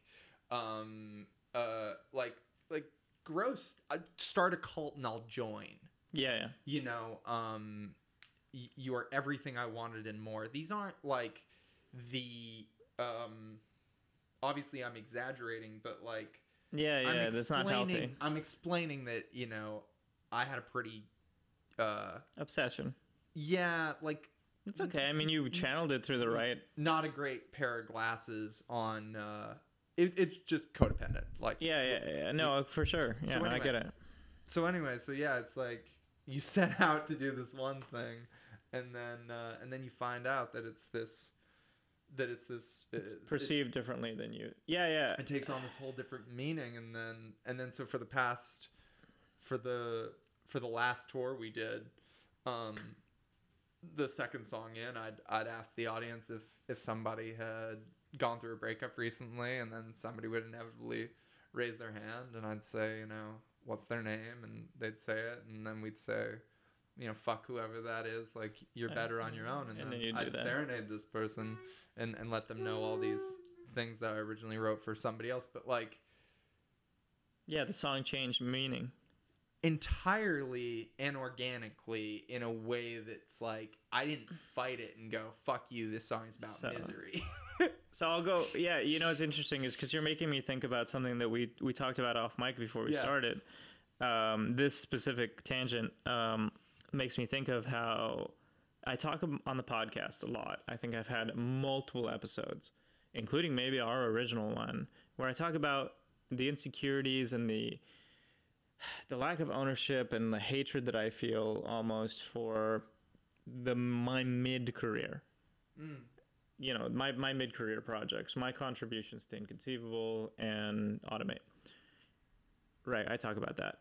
I realized recently in a conversation that I had, and this speaks to the headspace you were in when you were writing Better on Your Own, that those projects literally, like, I mean, through Inconceivable, it's not very well hidden. I'm playing myself, and I'm being very the version of me that's written is a very self-deprecating version of myself. Like, I'm writing myself to, like, my most pathetic and lecherous. I'm doing with a Better on Your Own thing that you did. Yeah. And then Inconceivable, it's not I'm not Inconceivable, Automate. It's not the movie itself. It's a lot of things that were tangled in the production that I realized those two projects were, like, really, when I made them, I was going through a really traumatic period in my life to do with interpersonal relationships and stuff. Yeah. And because I've never properly processed the anger and the feelings that I feel about that period, which I was telling you about, I can never get to a newfound relationship with those pieces. Wow. Because ultimately, I am, like, those are the most successful things I've made. I'll meet you halfway. I was gonna say I don't quite get that, but I have one experience of an artistic project where I walked away being like, that wasn't worth it. I don't want to do something like that again. And my memories of it are nearly all negative. Yeah. And I could point out the things that this project did that were very, very powerful and interesting and you know, resume builders, etc. Like, like, fuck, man, like, the projects you're talking about got you to the Gotham Awards, to like brushing shoulders with some of my heroes. Like, you do have to understand that in your lifetime you've achieved things that are people's unattainable dreams.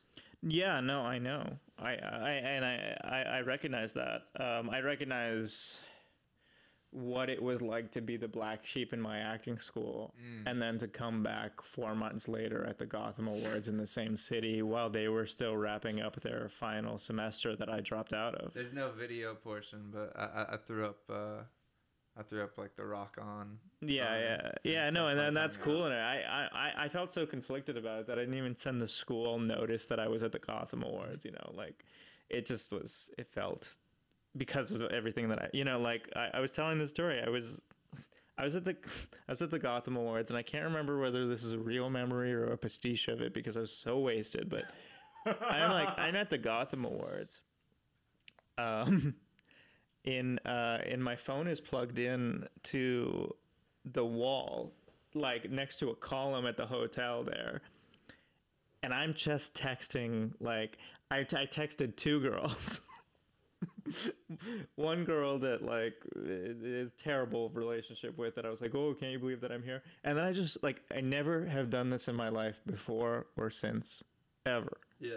I sent a DM to, like, a cold DM to somebody that I had never spoken to in person, that I just thought they were cute. And I was like, I just think you're amazing. And I just like want you to know that blah, blah, blah. I'll leave you alone forever now. Wow. I still cringe that I sent that. That's the only time in my life I've ever sent a DM like that. I still cringe that I sent that DM. Damn. I never got a response to it.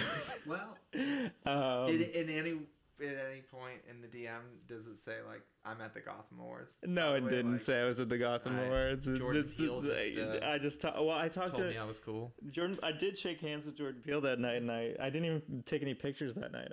But I met Jordan Peele. I met Michael Kenneth Williams, and he told me about how they recorded their own audio for R. Kelly's Trapped in the Closet. And then he dubbed everybody's voices over with his own, which is like one of the fun. And then like, R.I.P. Rest in peace, favorites. one of the greatest actors. I mean, just a flashbulb memory of him. But I just remember myself that night, right? Like, not so much that other DM. I feel like that DM, I'm almost proud of myself for sending, because like it was. You know, shoot your shot. You shoot your shot, and it was sincere. And absolutely. It was like, whatever. You know, you never know what's gonna come of just like unabashedly telling somebody that you've admired them from afar. One of the greatest experiences of one of the greatest and deepest experiences of my life started with DM.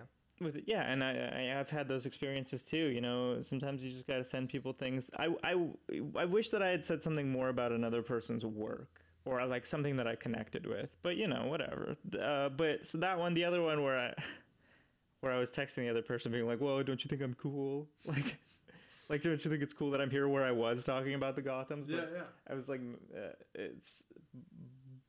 But that was a big shift point in my life, actually. Right, that night, because I was like, wow, this room ultimately, even though Margot Robbie's right there, and then this is what I was gonna say. I looked up from like, and I had only seen Lady Bird at the time. I hadn't seen Call Me by Your Name, but I looked up, and Chalamet is just burnt out next to like the fucking food table. Right, I don't even talk to him, but I'm just like, we're both burnt out in the corner at this event. Both of us just like, I don't know, we're too drunk, or maybe he got high or something like that, but he's just like, looks like a normal awkward gangly kid to me, and he really was, because I just seen him in a play a bit part in a movie. I didn't realize what a phenomenon he would become.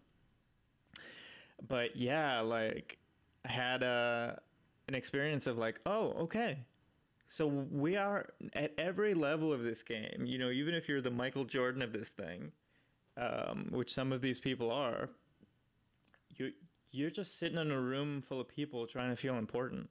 Again, it's the Elon thing, right? Yeah. It's the misery of like thinking like there's that like, you kind of wish that like people would experience those moments so they understand that it's so yeah it's so not I talked to It's Brent. so not satisfying, and it like in that Yeah.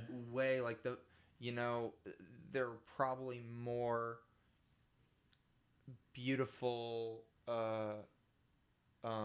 affecting memories and experiences that stick with you of making something and collaborating with friends or writing something Yeah. than actually like It's the process. when it gets to the like validation. The most beautiful part. thing about that night was that I was there with my friends. Yeah, totally. And Well, that you'd made something that like yeah. nobody could take away from you. Yeah. I mean, again, that I have an evolving relationship with, but I do, when I think back on Inconceivable again, I guess the part of it that I don't really talk about as much because I get so in my own head about anything I contributed to is that I am really proud of Joel for the fact that like that is a really vulnerable work of his. And it's the last like really vulnerable narrative thing he's made so far, and I really look forward to the next one because I do think that like he's a filmmaker who has mass appeal for people. Like as a person he has mass appeal, right? But I do also think that more so than in conversation, or he'll probably hear this, but like in his work specifically, like his whole self and all the things that he's worried about and his vulnerabilities, they do translate. Like he's like picked the right proxy for himself in Bruce, to kind of express that same sort of like well-meaning innocence, I guess. Right. Like the deliveries, and it comes together in this way where there are some moments where I still, when I watch it again, like I'm like, even more so than in life, it's like, oh yeah, this is the story of this guy who like knows he's privileged and knows he has a lot to learn, but he's really doing his best to care for the people around him. And I guess my regrets are with that project that I wish that I could have been kinder to myself in it, in my representation of myself. I think it's like when I wrote the version of myself that I put in that, I wanted to like apologize for who I was. Yeah. And maybe this movie that I'm making now is my attempt to show people more, because I think like you, what you do, like what you said about your career and your works, I'm trying to do something that I wish other people would do, in revealing myself and in letting people know the parts of me. Like maybe that's the thing that I'm trying to say is like, we think there's a bias that the negative parts of us are the most true parts because those are the parts that we want to hide. Right? So we think that when we're being vulnerable and revelatory, it means telling everybody what we hate about ourselves. Right? Because that's the stuff we're trying to hide. And that's what we consider oversharing. Like, oh, I'm such a piece of shit. Like we think like, oh, I'm such a piece of shit. I fucking jack off to this, blah, blah, blah, whatever. But no, like being vulnerable also means having the courage to tell people what you like about yourself and having the courage to be your whole self. I think me and my buddy Amanda were talking about vulnerability and the kind of illusion that we were good at it. And how we kind of chalked it up to this very narrow thing of like, I'm cool with people like seeing me cry, like we can go there. Yeah. And it's like, well, no, like there's part of you that just is comfortable with that side of you being seen. And all vulnerability is like, if you look up the dictionary definition, it's something along the lines of like just being uncomfortable. So whether crying in front of somebody makes you uncomfortable, whether being boisterous makes you uncomfortable, your authenticity that makes you uncomfortable in front of another person is all vulnerability is. Yeah, absolutely. Yeah. So, And I think you know even, what I yeah. mean? So it's like it's funny the like how some of it is praised and some of it's punished when the entire thing Yeah. is such an act of bravery. It just needs to be broadened, I think. Like, the definitions need to be... I mean, that's the thing about spirituality, too. Like, if we talk about that, it's like...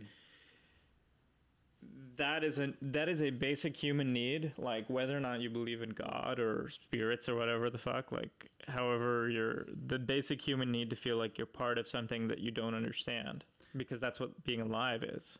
Yeah. You know? I wanted to ask you, in regards to your film, but just in regards to your career in general. Mm-hmm. Do you think about your Romanian ancestors and what came before, and kind of ever have a self-dialogue with like, I want to do right by them? Like, I wonder what it would be like to make, for them to know that like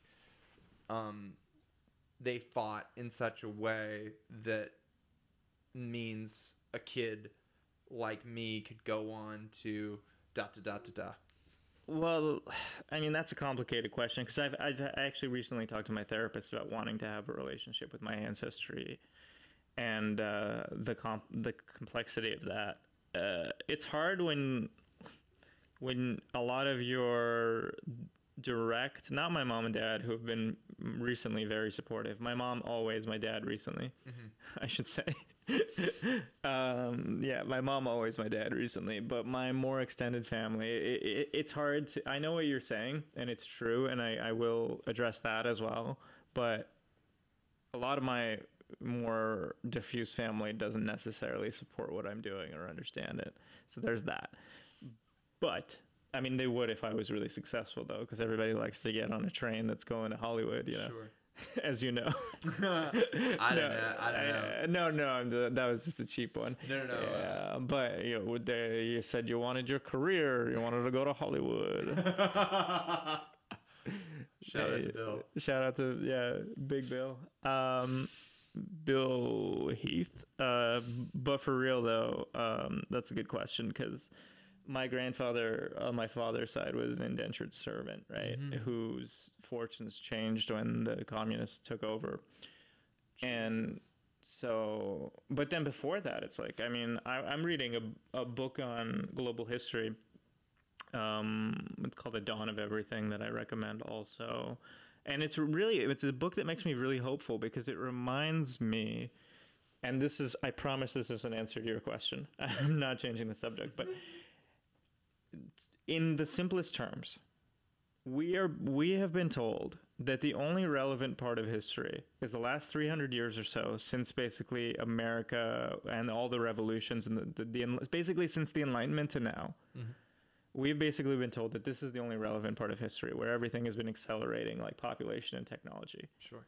But human beings have essentially had the same biology, the same brains, the same capacity to do what we do as human beings for 10,000 years.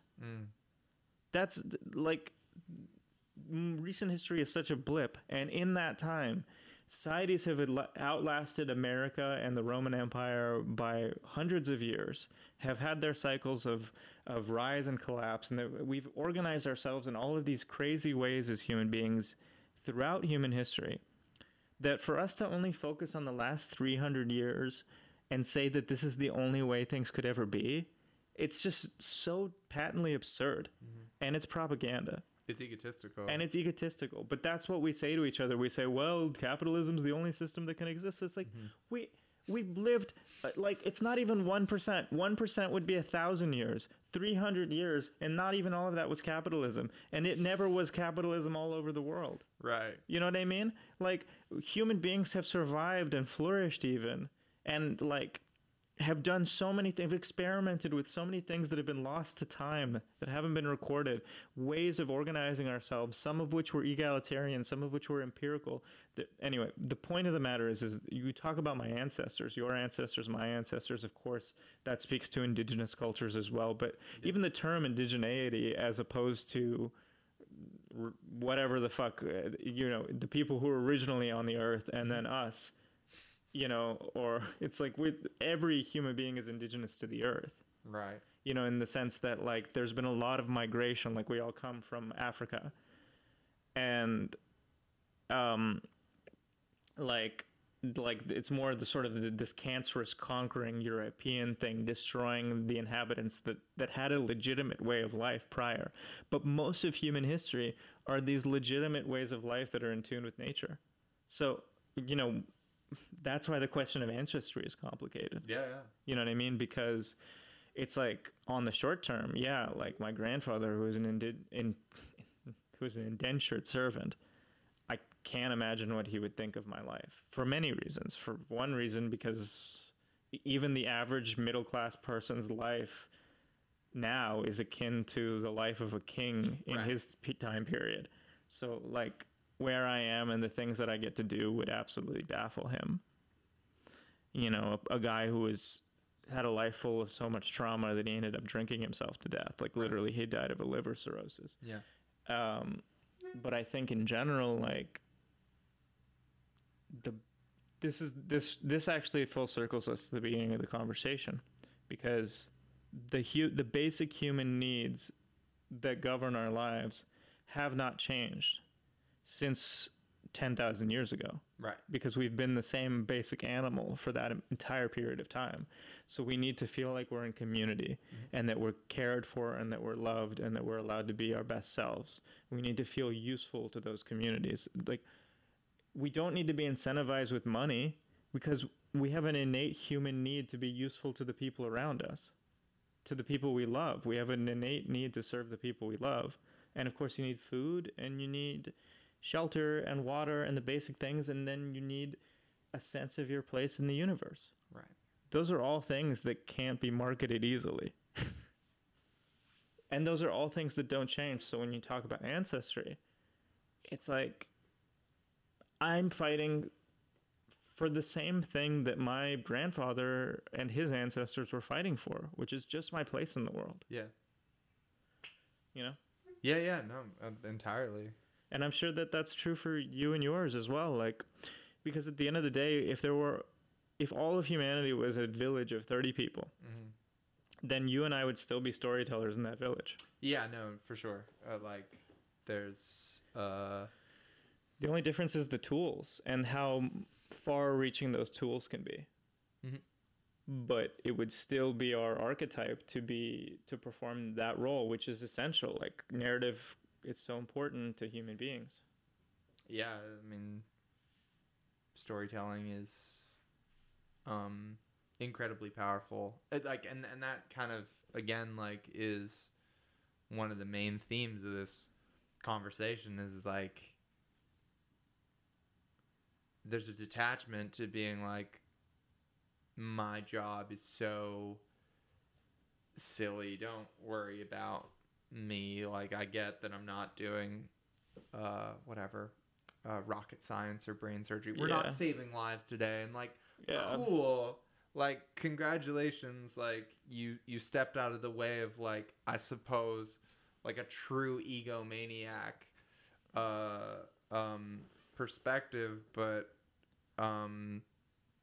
But if we all collectively say that what we do isn't important, people will listen. Yeah, well, I mean, what the problem is the people who have the biggest megaphone, unfortunately, are often the people who have the biggest megaphone, unfortunately, are often the people who are making the kind of art that's disposable. Right. Yeah. Right. So at work, for instance, when my boss says, "Hey, we're just making Hallmark movies, or we're just making CW shows, like, make sure you enjoy your holidays and tend to your families," he's totally right. Yeah. Those things are made for the highest bidder. And that sucks, right? Because that's why people say things like that. But there's an entirely different aspect of storytelling that's incredibly nourishing. even at that level, right? Like, I just saw fucking Avatar 2. I hated Avatar 1. Yeah. Like, with a passion, and that was a totally different time. That was pre-Marvel Universe, where every movie had to have like 5,000 jokes in it, self-aware, like references to the fact that it's just a movie. Yeah. You know, so I didn't appreciate the earnestness of Avatar 1. Yeah, I love the same thing about Twilight. Yeah. Like, Twilight kind of rocks because it's earnest. There's not a single joke. Yeah. Like, everyone's so committed to being this, like, whatever, like, teenage girl power fantasy of, like, everybody being in love with you at once. I just think irony is really, exactly. Irony is really losing its power. Nobody's like, nobody winks once in the first Twilight movie. I think it's a lot of fun for that reason. You know, like I look at James Cameron, right? And like, look, James Cameron is what he is. Apparently he's a toxic fucking guy on set. Yeah. Apparently he yells at everyone and thinks he knows better than everyone. And sadly, in many cases he does, but that just makes it worse. Sure. Because then, you know, people make excuses for how poorly you treat them because he's right. And that doesn't make it better. Right. But I look at this movie and I'm like, even with all his blind spots and his boomerisms, you know, being my parents' age, you know, and it certainly has some of that. The purity of the intention. You know, this guy doesn't have a doctoral thesis in like world, you know, like indigenous studies. Right. And he doesn't have like, he's not an ethnobotanist, but he's obsessed with the ocean, and he's obsessed with nature and preserving it in a way that's genuine. Yeah. And he's obsessed with at least, even if he's not specific about it, or even if he takes too many liberties, he's obsessed with cultures that live in harmony with nature. Right. Like, as a concept. So much so that he has to make his own so that he doesn't, you know, because he can't really tell the authentic story of people who... so it's not perfect, right? But he's making movies that on the grandest scale possible... like or about something pure. About teaching people to rise up against an imperial power that's colonizing, literally, right? And saying that we have to like love our Earth rather than try to move to a new planet. Right? Like, that's what these Avatar movies are about. And he made the biggest movie in the world, which was the original one that I didn't even like. And they said, now, James, you can do anything you want. And he's like, I'm going to wait 10 years for the technology to get good enough so that I can make 5 more of these. Yeah. Because these movies give me a platform to inspire people in the direction of climate change and climate activism. Yeah. Like, you gotta respect the intention. Yeah. And the sincerity of that. And the fact that you watch a movie like that, there's no fucking jokes. Yeah. Intention's important, man. Like, there's too much that's been done to kind of parrot this idea that like your intention was meaningless. Yeah, or like, it's all impact, no intention. Yeah, precisely, right? Like, whatever you can, but that comes back to a weird thing where people have hid behind an intention, like a desired intention that they come up with later. Yeah, a retroactive intention, which is but that's transparent. You know, it's like you don't have to like, you can tell when somebody's intention was what it was. Like, intentions are not that. But you waste the same language, like you waste the good language of the innocent through the PR campaigns of the people who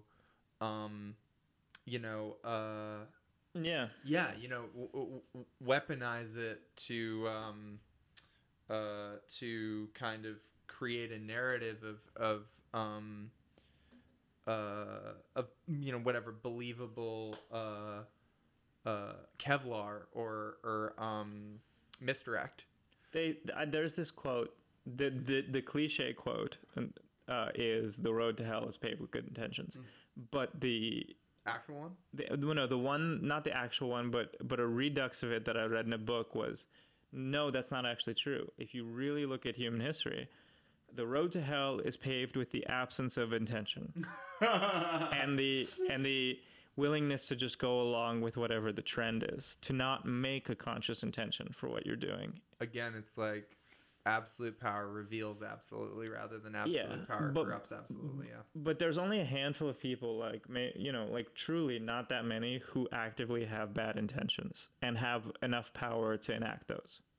Most harm that comes to the world is people with no intention following the trend set by somebody with bad intentions.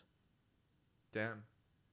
Like, you can't, you know, like, let's say a guy like Trump, because he's the, you know, Trump and Hitler are the two guys that come to the tip of anybody's tongue when they're talking about this kind of thing now, sure. from our perspective. Sure. You know, they don't have any power if nobody listens to them. Mm-hmm. Right? And, you know, in the media, again, with no intention, right? Right. Wants to just perpetuate its own profit. No intention other than just profit. You know, then amplifies him because they know people are going to want to watch it, right? It's amoral, and you can hide behind the fact that, oh no, I didn't intend to like prop up a fascist. I was just doing what the rules of the game are. Also, I read somewhere that like the more inundated with an image we are, like just psychologically, the more we support it. Yeah. The more we see, the more they platformed that guy, mm-hmm. the more they were supporting him. Yeah, and that's the thing is, like, we do so much of mapping intention onto the world because we need to make it make sense, which is where conspiracy theories come from and things like that. But the truth is, most evil comes from the unwillingness to have an intention or an opinion or anything and just go along with whatever's safest. Because we get back to the same thing. The status quo is like unbearably evil and rooted in horrible things. But it is that way because, and it's specifically that way now because we've like engineered a system of governance that allows people to not have opinions, to be like, well, I was just doing my job, or I was just doing what would make me the most money. Right? And I didn't even think if it was good or bad. Right. You know, I was just trying to make money. I wasn't trying to prop up the new Hitler. Yeah. I was just trying to sell newspapers. What, am I not going to feed my kids? Yeah. You know what I mean? And even people who have an abundance of money, so much more than what they need to feed themselves, will use the excuse of like, well, I was just providing a living for my family, even though I own 3 houses. It's like, no, you're not. It's not about your need for sustenance. It's about the fact that like you're not willing to admit that the core value of this society is to just profit for no reason except that we're told that's what we're supposed to do. Yeah, it is.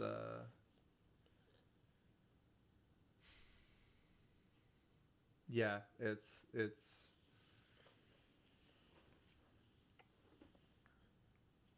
like. It also kind of goes back to like what are we teaching? Like what is the media? What is the images? Like what is the end goal that we tell to a little boy or a little girl? Because from what I remember, the end goals that I kind of were given as a little boy is one day you're going to, if things go according to plan, you work hard enough, you will have like a sports car, like beautiful house, like a cool job, like and a beautiful wife, and like you'll get to do whatever you want, and the wife is like typically whatever, like half your age and a model. Yeah. And so it's like this, so you're given this list of like objects, but one of them's a person. Yeah, but it is essentially, it's a doll. Yeah, so it's like this, it's this weird thing too of like, yeah, that doll is not allowed to have flaws or be a person, right? So it's not really a person because it's also the idea of a person. It's more about them being hot and a status symbol than loving you or challenging you or anything. What I mean is once they reveal themselves to be a full person, then they make a break with what you were sold as a child. They've blown the game essentially. Yeah. Like, and so I think like, okay, so again, like off the same platform of like, what are we teaching kids? Like, what is a kid's kind of end game, you know, in terms of like what they want to achieve in life? Like, it's pure greed. it's pure greed that we're told is like a happy life to aspire to. Yeah, well, I mean, it's pure greed, and then like, so yeah, like, so there shouldn't be that much of a surprise to find out that is how so much of like of what people think is owed to them. I can put it in less suicidal if they don't get it. I can put it in less nefarious, but ultimately more nefarious terms, right? So instead of saying Ferrari mansion, hot wife, let's say that they sold it to us as a car, a house, and a good wife. Like a partner. Yeah. A partner. Right. Let's say that, right? And let's say my parents, being immigrants, had that American dream in their mind as something, right? Because they grew up in a country that, you know, didn't allow them to travel, was very closed off, and they didn't have a lot of the things that they would see in American films whenever they would get their hands on them. Yeah. But they had guaranteed housing, guaranteed work through the socialist government. It wasn't great, but it had its own benefits and its own drawbacks because it was kind of separated from the world at large, at culture. So what did my parents get when they came to America? And when it was still possible, and by America I mean Canada. My dad got a Lexus sedan. He built himself, you know, a 3-story house in the suburbs. We got a golden retriever. At the time, his son was pre-med, right? Right. Like, he got those things that you were talking about. You know, he came with the beautiful wife. Yeah. You know, he brought his Eastern European wife from home. His hot Eastern European wife. And what did they do? Well, their son got severe anxiety, and had to go to the ER every fucking week because he was having panic attacks. Yeah. And then he dropped out of like what their dream was for him, and like went into a career that, you know, they're still, even at this age, worried, for maybe good reason, because they have no control over him. Is it going to be able to sustain him into old age? Yeah. The dog, of course, died of old age. My dad sold the fucking sedan. He sold the house, right? And now they're, you know, like everything that dream consisted of proved to be something that made them unhappy. My mom was like, why the fuck do we have such a big house if, like, all I'm going to do is have to clean this fucking thing all the time or hire somebody to clean it. So it's just going to cost me money to upkeep this thing that I don't even want. Right. Why did we want this? Yeah, that's the question. It's unconscious. Yeah, and I mean, you know, man, it's like. But that was the dream. But I just don't think a lot of. My great privilege in life, if I want to call it that, and it is, is that I was able to see a lot of the dreams that I see depicted in media to their fruition, and realize that they weren't what they were cracked up to be. Totally. That they weren't going to make me happy. Totally. But yeah, like, I mean, we talked about that, and we talked about this stuff, and it's like, yeah, like, you know, this is nice, but it's not, didn't make anybody happy. Right. I mean, it's like, I guess what's so scary to me is just how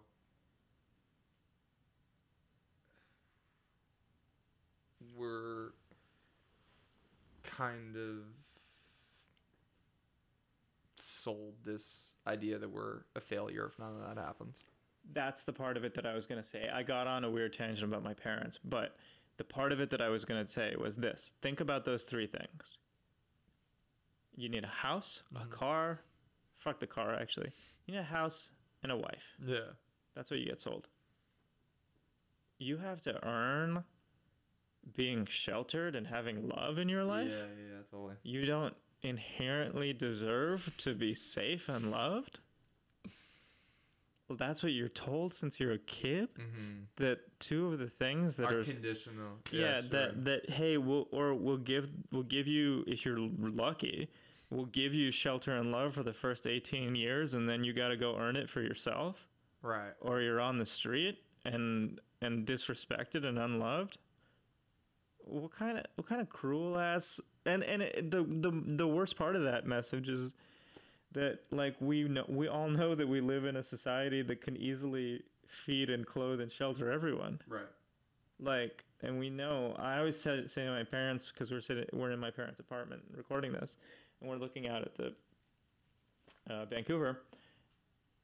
How many of those fucking apartments that we're looking at right now across the water are empty and will be empty for years, that are just real estate holdings? Mm-hmm. Right?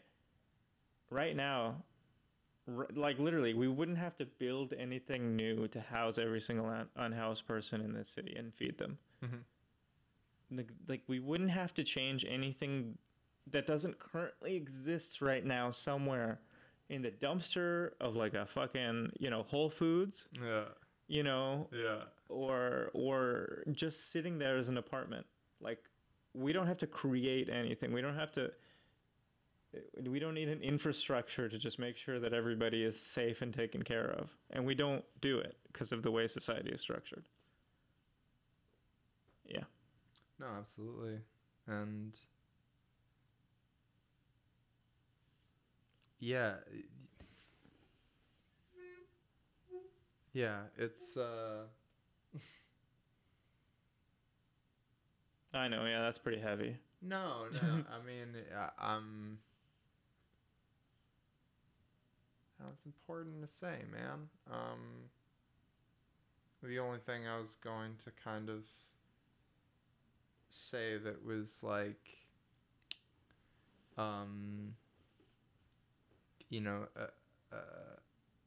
piggybacking off that is, we've got some of the most privileged, ass backwards thinking, horrible folks who just whatever believe what their parents believe, what their grandparents believe, etc. about the other, of any kind, and Yeah. those are the people who are often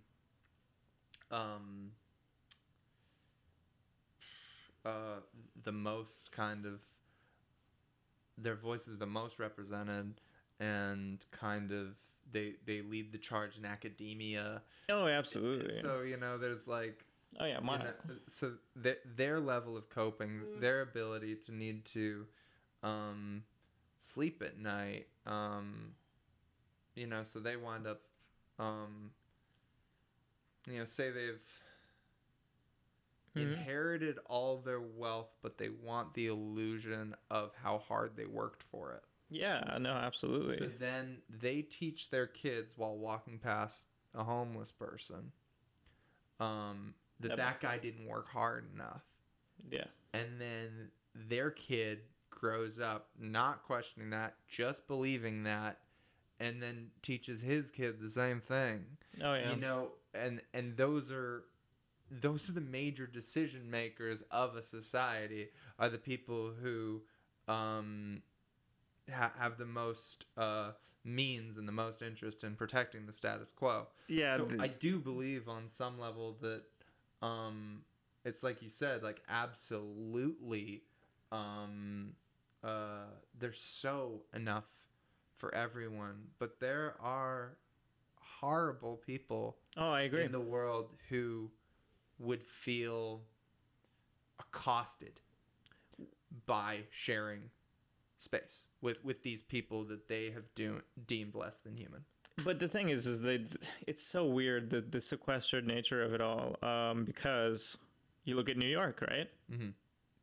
In New York, because of the density of the population and how close poor neighborhoods are to rich ones, Yeah. Wall Street, multimillionaires don't really have a choice but to ride the train with people who are barely getting by and doing a 3-hour commute just to clean their toilets. Right. You know what I mean? Like, they do share space with those people, and like one of the most expensive neighborhoods in Vancouver is right next to the downtown east side. Yeah. You know what I mean? And that I do find that interesting, the ways in which we can be right up next to another human being suffering and tell ourselves a fabricated story that allows us to separate ourselves from them. Well, I think it's an easier one.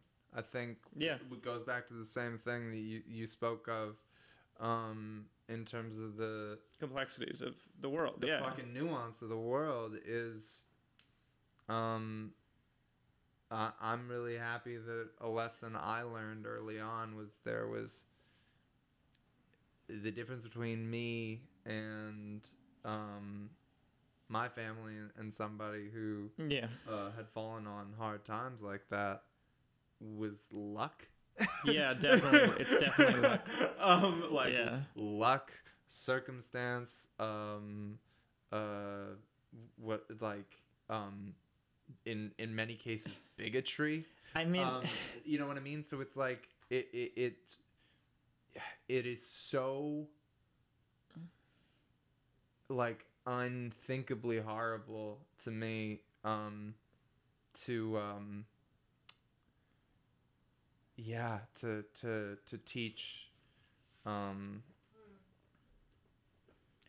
anyone that like someone is less than human and that we have nothing in common, and that person's a cautionary tale. Yeah. Like that person's life is a cautionary tale of what could happen if you get into fucking drugs and alcohol. Yeah. And it's like it's just I just thought of something. I thought, of all people, I should believe in like hard work makes you successful or whatever, right? Because my parents came to this country with nothing. Like, it's the thing that it's the myth of the American dream, like what I was talking about. Yeah. They came to this country with literally nothing, and now they're relatively well off. Like, they're a lot of people would want a lot of what they have, and a lot of people have called me privileged, not from just a whiteness standpoint, but from that standpoint a lot of my life, because we had a large house when I was in high school, and people were like that. They were mean about that. Right. But I mean, I very much like I still see that all as luck to a certain degree, in the sense that like my parents lucked into the genes that they got and the interests that they had. Like, nobody is born of their choosing into the body that they are and inheriting the generational trauma. So it doesn't even matter like if you started from relatively humble beginnings, because there are tendencies that you inherit, right? And it's like, the other thing, right, is like, if I was born into if I was born into a situation where I had a congenital disease, or like congenital disease, or like if I was missing an arm out of that's a more visual one. If I was missing an arm out of the womb, nobody would say to me like that I deserve that, or that I did that to myself, right? But my brain also came out of the womb through the same processes of like biological inheritance that my arm did. And sure, my environment reconfigures my brain, and so do my choices, but at the end of the day, the most of what my brain is just came out of my mother, and I had no choice. Right. So if I have the sort of like the apparatus to become more prone to certain mental illnesses that are then exacerbated by the society I'm in, how is that any different from not having an arm? Well, again, it's like you like so few people are gonna stop and listen to what you have to say, or try to articulate your pain. And I think that is why there's such a powerful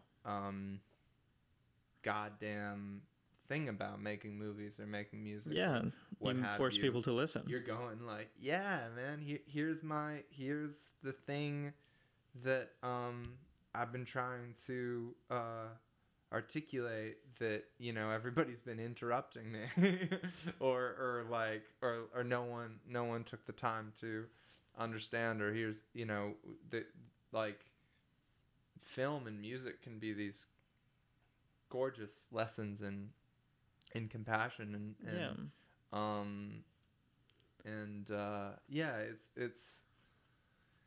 it's trippy how much just kind of with the last thing you said, it just I couldn't help but think how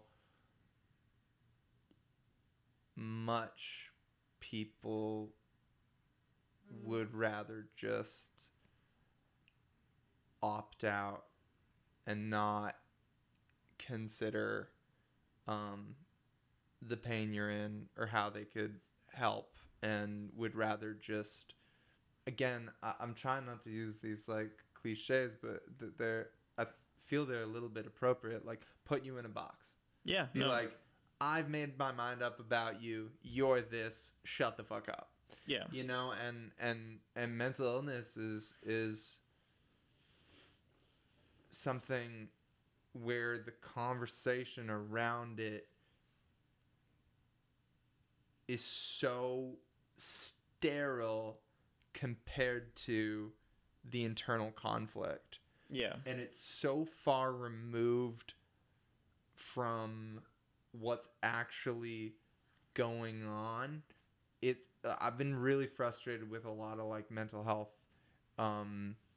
whatever campaigns or discourse, because so much of it exists under the impression that it's something that you should work on in your downtime outside of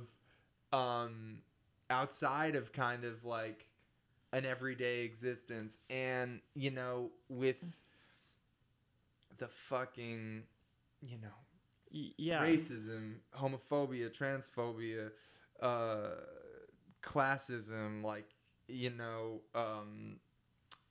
just like all the divisions in the world, like,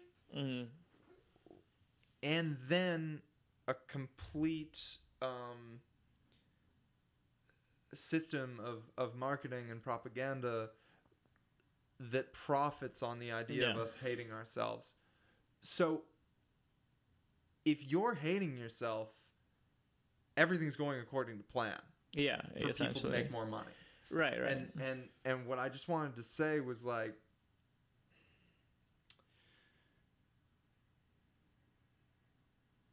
the people who raise their hands and say, I'm going through this, are the ones that we want to like sequester off and call crazy. Yeah, it's fucked. The people who address that this thing that we're living in is making them hate themselves. Yeah. We're like, oh yeah, like it's absurd to me, especially like in a kind of, how could you not be traumatized with kind of the circumstances as they are. That's so much of what we deem mental illness. I remember when I was a teenage boy, a lonely teenage boy, I read a book called The Art of Seduction. Hell yeah, dude. Yeah. No fucking way, really? Yeah, related. Oh, yeah. Oh, yeah. My God. Give me a second here. What do you mean give you a second? I just need to process that. Well, you know, like, it was during that pickup artist time, and like, look, man, like, you talk about having a version of yourself in the past that made you cringe. I never used any of the techniques. I just it was a book that was interesting. You're just aware. I was, you know, it was a story, and I thought it was a little classier than the game. I didn't. Right. because it like went through history and it referenced like Don Juan and Marilyn Monroe, and it had these. Hey man, Listen, like I'm just listening. I know. I'm psyched. No, and I'm not trying to change the subject. This is related because I thought that there was this interesting thing that I now interpret very differently in the book, this allowance, if you will, where he said people that have access to like a lot of self-confidence are not easily seduced. All right. You know, and it's interesting because that brought up a really good point, which is that you're less, because what you were saying is what you were saying before we talked about the judgment of people who are in a lot of pain, which is also incredibly important. But what you said is that, you know, society is doing its job if we're unhappy. Yeah. And so we're more easily even the people writing the books about how to market ourselves to other people sexually. You know, and that was like the heyday when those books were being written and being sold and marketed. That was like heyday of capitalism and billionaire, right, you know, fetishism and all that. And that was part of it too. Like you can trick people or market yourself into anything. You can market yourself into a woman's pants, right? But even that book written during that period had to make the allowance that people who are happy with themselves cannot be tricked as easily. Yeah. Well, it is a it's a radical sort of protest to kind of like live with any sort of like peace or joy. Yeah. Absolutely. That's, you know, that's not, you know. You know, I think, you know, we were talking about girls earlier, the show, not women. We were talking about that a lot too. But and I do think, look, I think Lena Dunham online and stuff did a lot of cringe stuff that we can talk about. I also think that a lot of people hated her just because she was successful as a woman without being what they considered to be conventionally attractive. I think that's a factor, yeah. And she was hated because all of these women were like starving themselves, like women and men. Men were idolizing the Megan Foxes of the world. And again, there's tragedy in being beautiful too, because people never want to get to know the real you, and that's a whole other thing. But men were idolizing this image of a beautiful woman. Women were trying to become that for men. And then, you know, and then Lena Dunham comes along and she's like, I'm going to make this show and I'm going to show my body as what it is almost every episode. And I'm going to show like the ugliness and the complexities of the relationships that I've had and my relationships with my friends.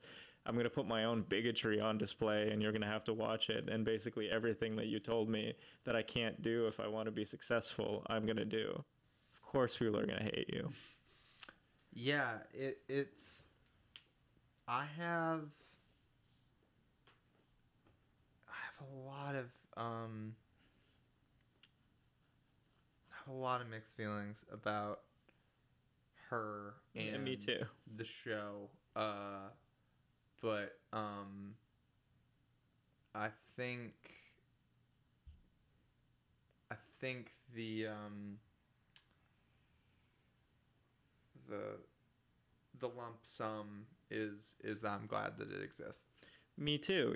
And I think the fact that it's mixed like that makes it such an important cultural artifact. Like, I think, like, for instance, the way that she shoehorned Donald Glover into the second season's premiere. And I mean, you can go... some of the worst writing I know. That I've ever seen. But it's complicated because it's also... that show also had some of the best writing I've ever seen. Yeah, for sure. Exactly. Like... and yeah, and it was trippy.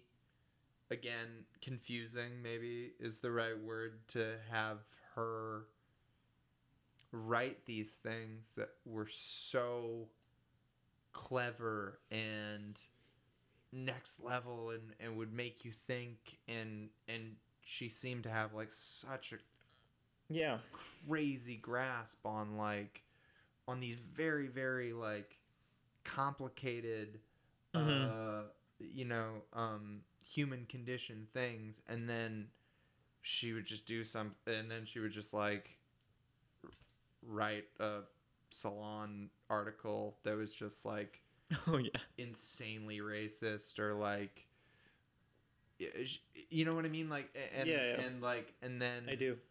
and whatever, like, we're all fallible,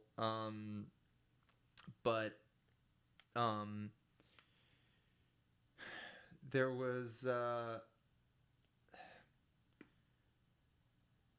okay, I'm gonna say two things right now, that because they're coming up kind of for me at the same time. Okay, same. Her hypocrisy was very, very frustrating Yes. to me. You know, something that comes to mind is she had a staff writer that she protected who sexually assaulted a black, I believe, underage woman who was also writing for the show. Right. And she took that guy's side after a whole lot of saying that she was never going to do something like that. Right. So that happened. Mm-hmm. And the hypocrisy is a tough pill to swallow. And I hope wherever she is, she's learned some stuff and me too. atoned for that since. What's the second thing? That outside of that, I think as a culture, fearing being a hypocrite as the worst thing you can be has set us back. Absolutely. A lot. Yeah. Because contradicting ourselves is so fucking inevitable. That's... you know, going back on something once you fucking learned more and like, so then you don't have anybody wanting to open their mouth or be open about anything that they'd ever gotten wrong in the past, because then it's... The hypocrisy is the precursor to change, right? Isn't it? Like you believe something and then you find yourself saying out loud that you believe in something that contradicts it. Somebody points it out to you and then you have to integrate your beliefs. Well, then you also have like a quite rabid group of people, you know, whatever their motivations, they are salivating at the idea of trying to prove that that's what you are. Yeah. I know. And listen, like I talked about it earlier, there's a part of me that gets that because of the ways that we've been fucked over by somebody presenting one thing that felt fishy. No, and then there's also just nobody wants to be like gotcha'd. Precisely, and there is that aspect too of like, you know, there are groups of people who like want to do that. Totally. Like, you're doing something that maybe is helpful or beautiful, and it's in people's nature to go like, fuck, I gotta find something that'll make people, you know, shut the fuck up about this guy or this girl. Like, you know, it's like there is also this thing of like wanting people, like wanting in a perverse way for like, you know, just looking at somebody and just being like, you can't be that, whatever. I feel that. Kind or sweet or whatever, you know, like there must be something you've done that's shitty. Like, let me go like scour the online to your private life. Yeah. Or well, they're doing that because your private life is like logged as this public thing. Or they take it from your public life, but same thing, like all of it just to get the egg on somebody's face that they are a hypocrite.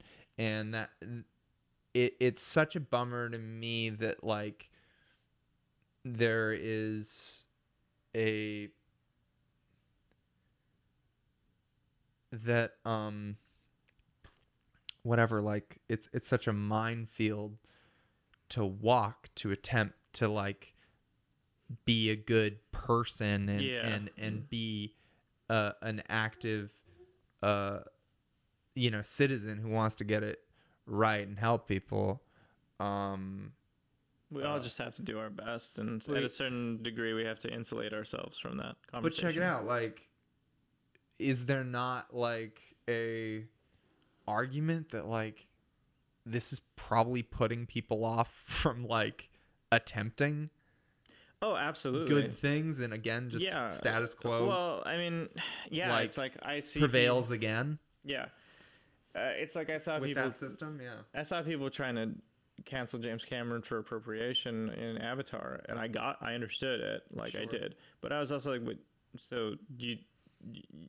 I mean, first of all, that's not going to work, but more importantly, like, what do you want the only blockbuster films to be made to be Marvel movies that are tacit advertisements for the U.S. imperial government? Because, like, unfortunately, the stuff that has the perfect message with the perfect nuances just has not come out yet in a form that will reach the entire planet in the way that James Cameron movies can.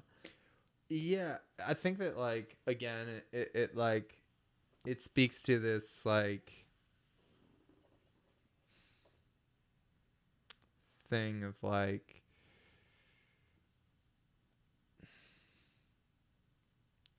not necessarily that, like, you need to be making something to have a say. Yeah. But it is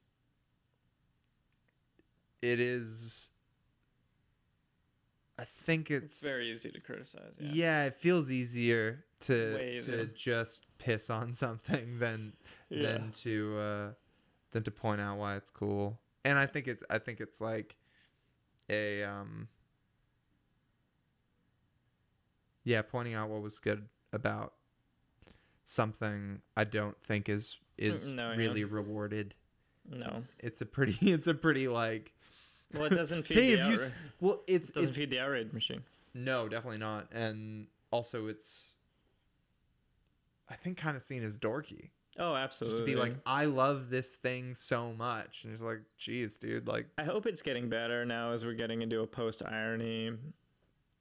Like, more and more, we're not making fun of things as much as we're sincerely liking them, but yeah, you think there's like an earnestness that is I think there's prevailing? An earnestness coming back. I think you can see it in the movies that are being made and what's winning out, like, in the cultural conversation. Like, I think, Top Gun Maverick, Everything Everywhere All at Once, like I said, Avatar, like big huge movies that did really well this year that are really earnest. Right.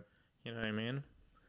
Not like self-referential or jokey or like, there's no barrier.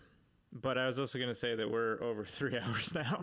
Yeah. We should call Please edit this into a 15-minute segment. No, I'm going to. Of just me saying, just a super cut of ums. Yeah. Like, and likes. It's it'll and be likes us. and It'll listen.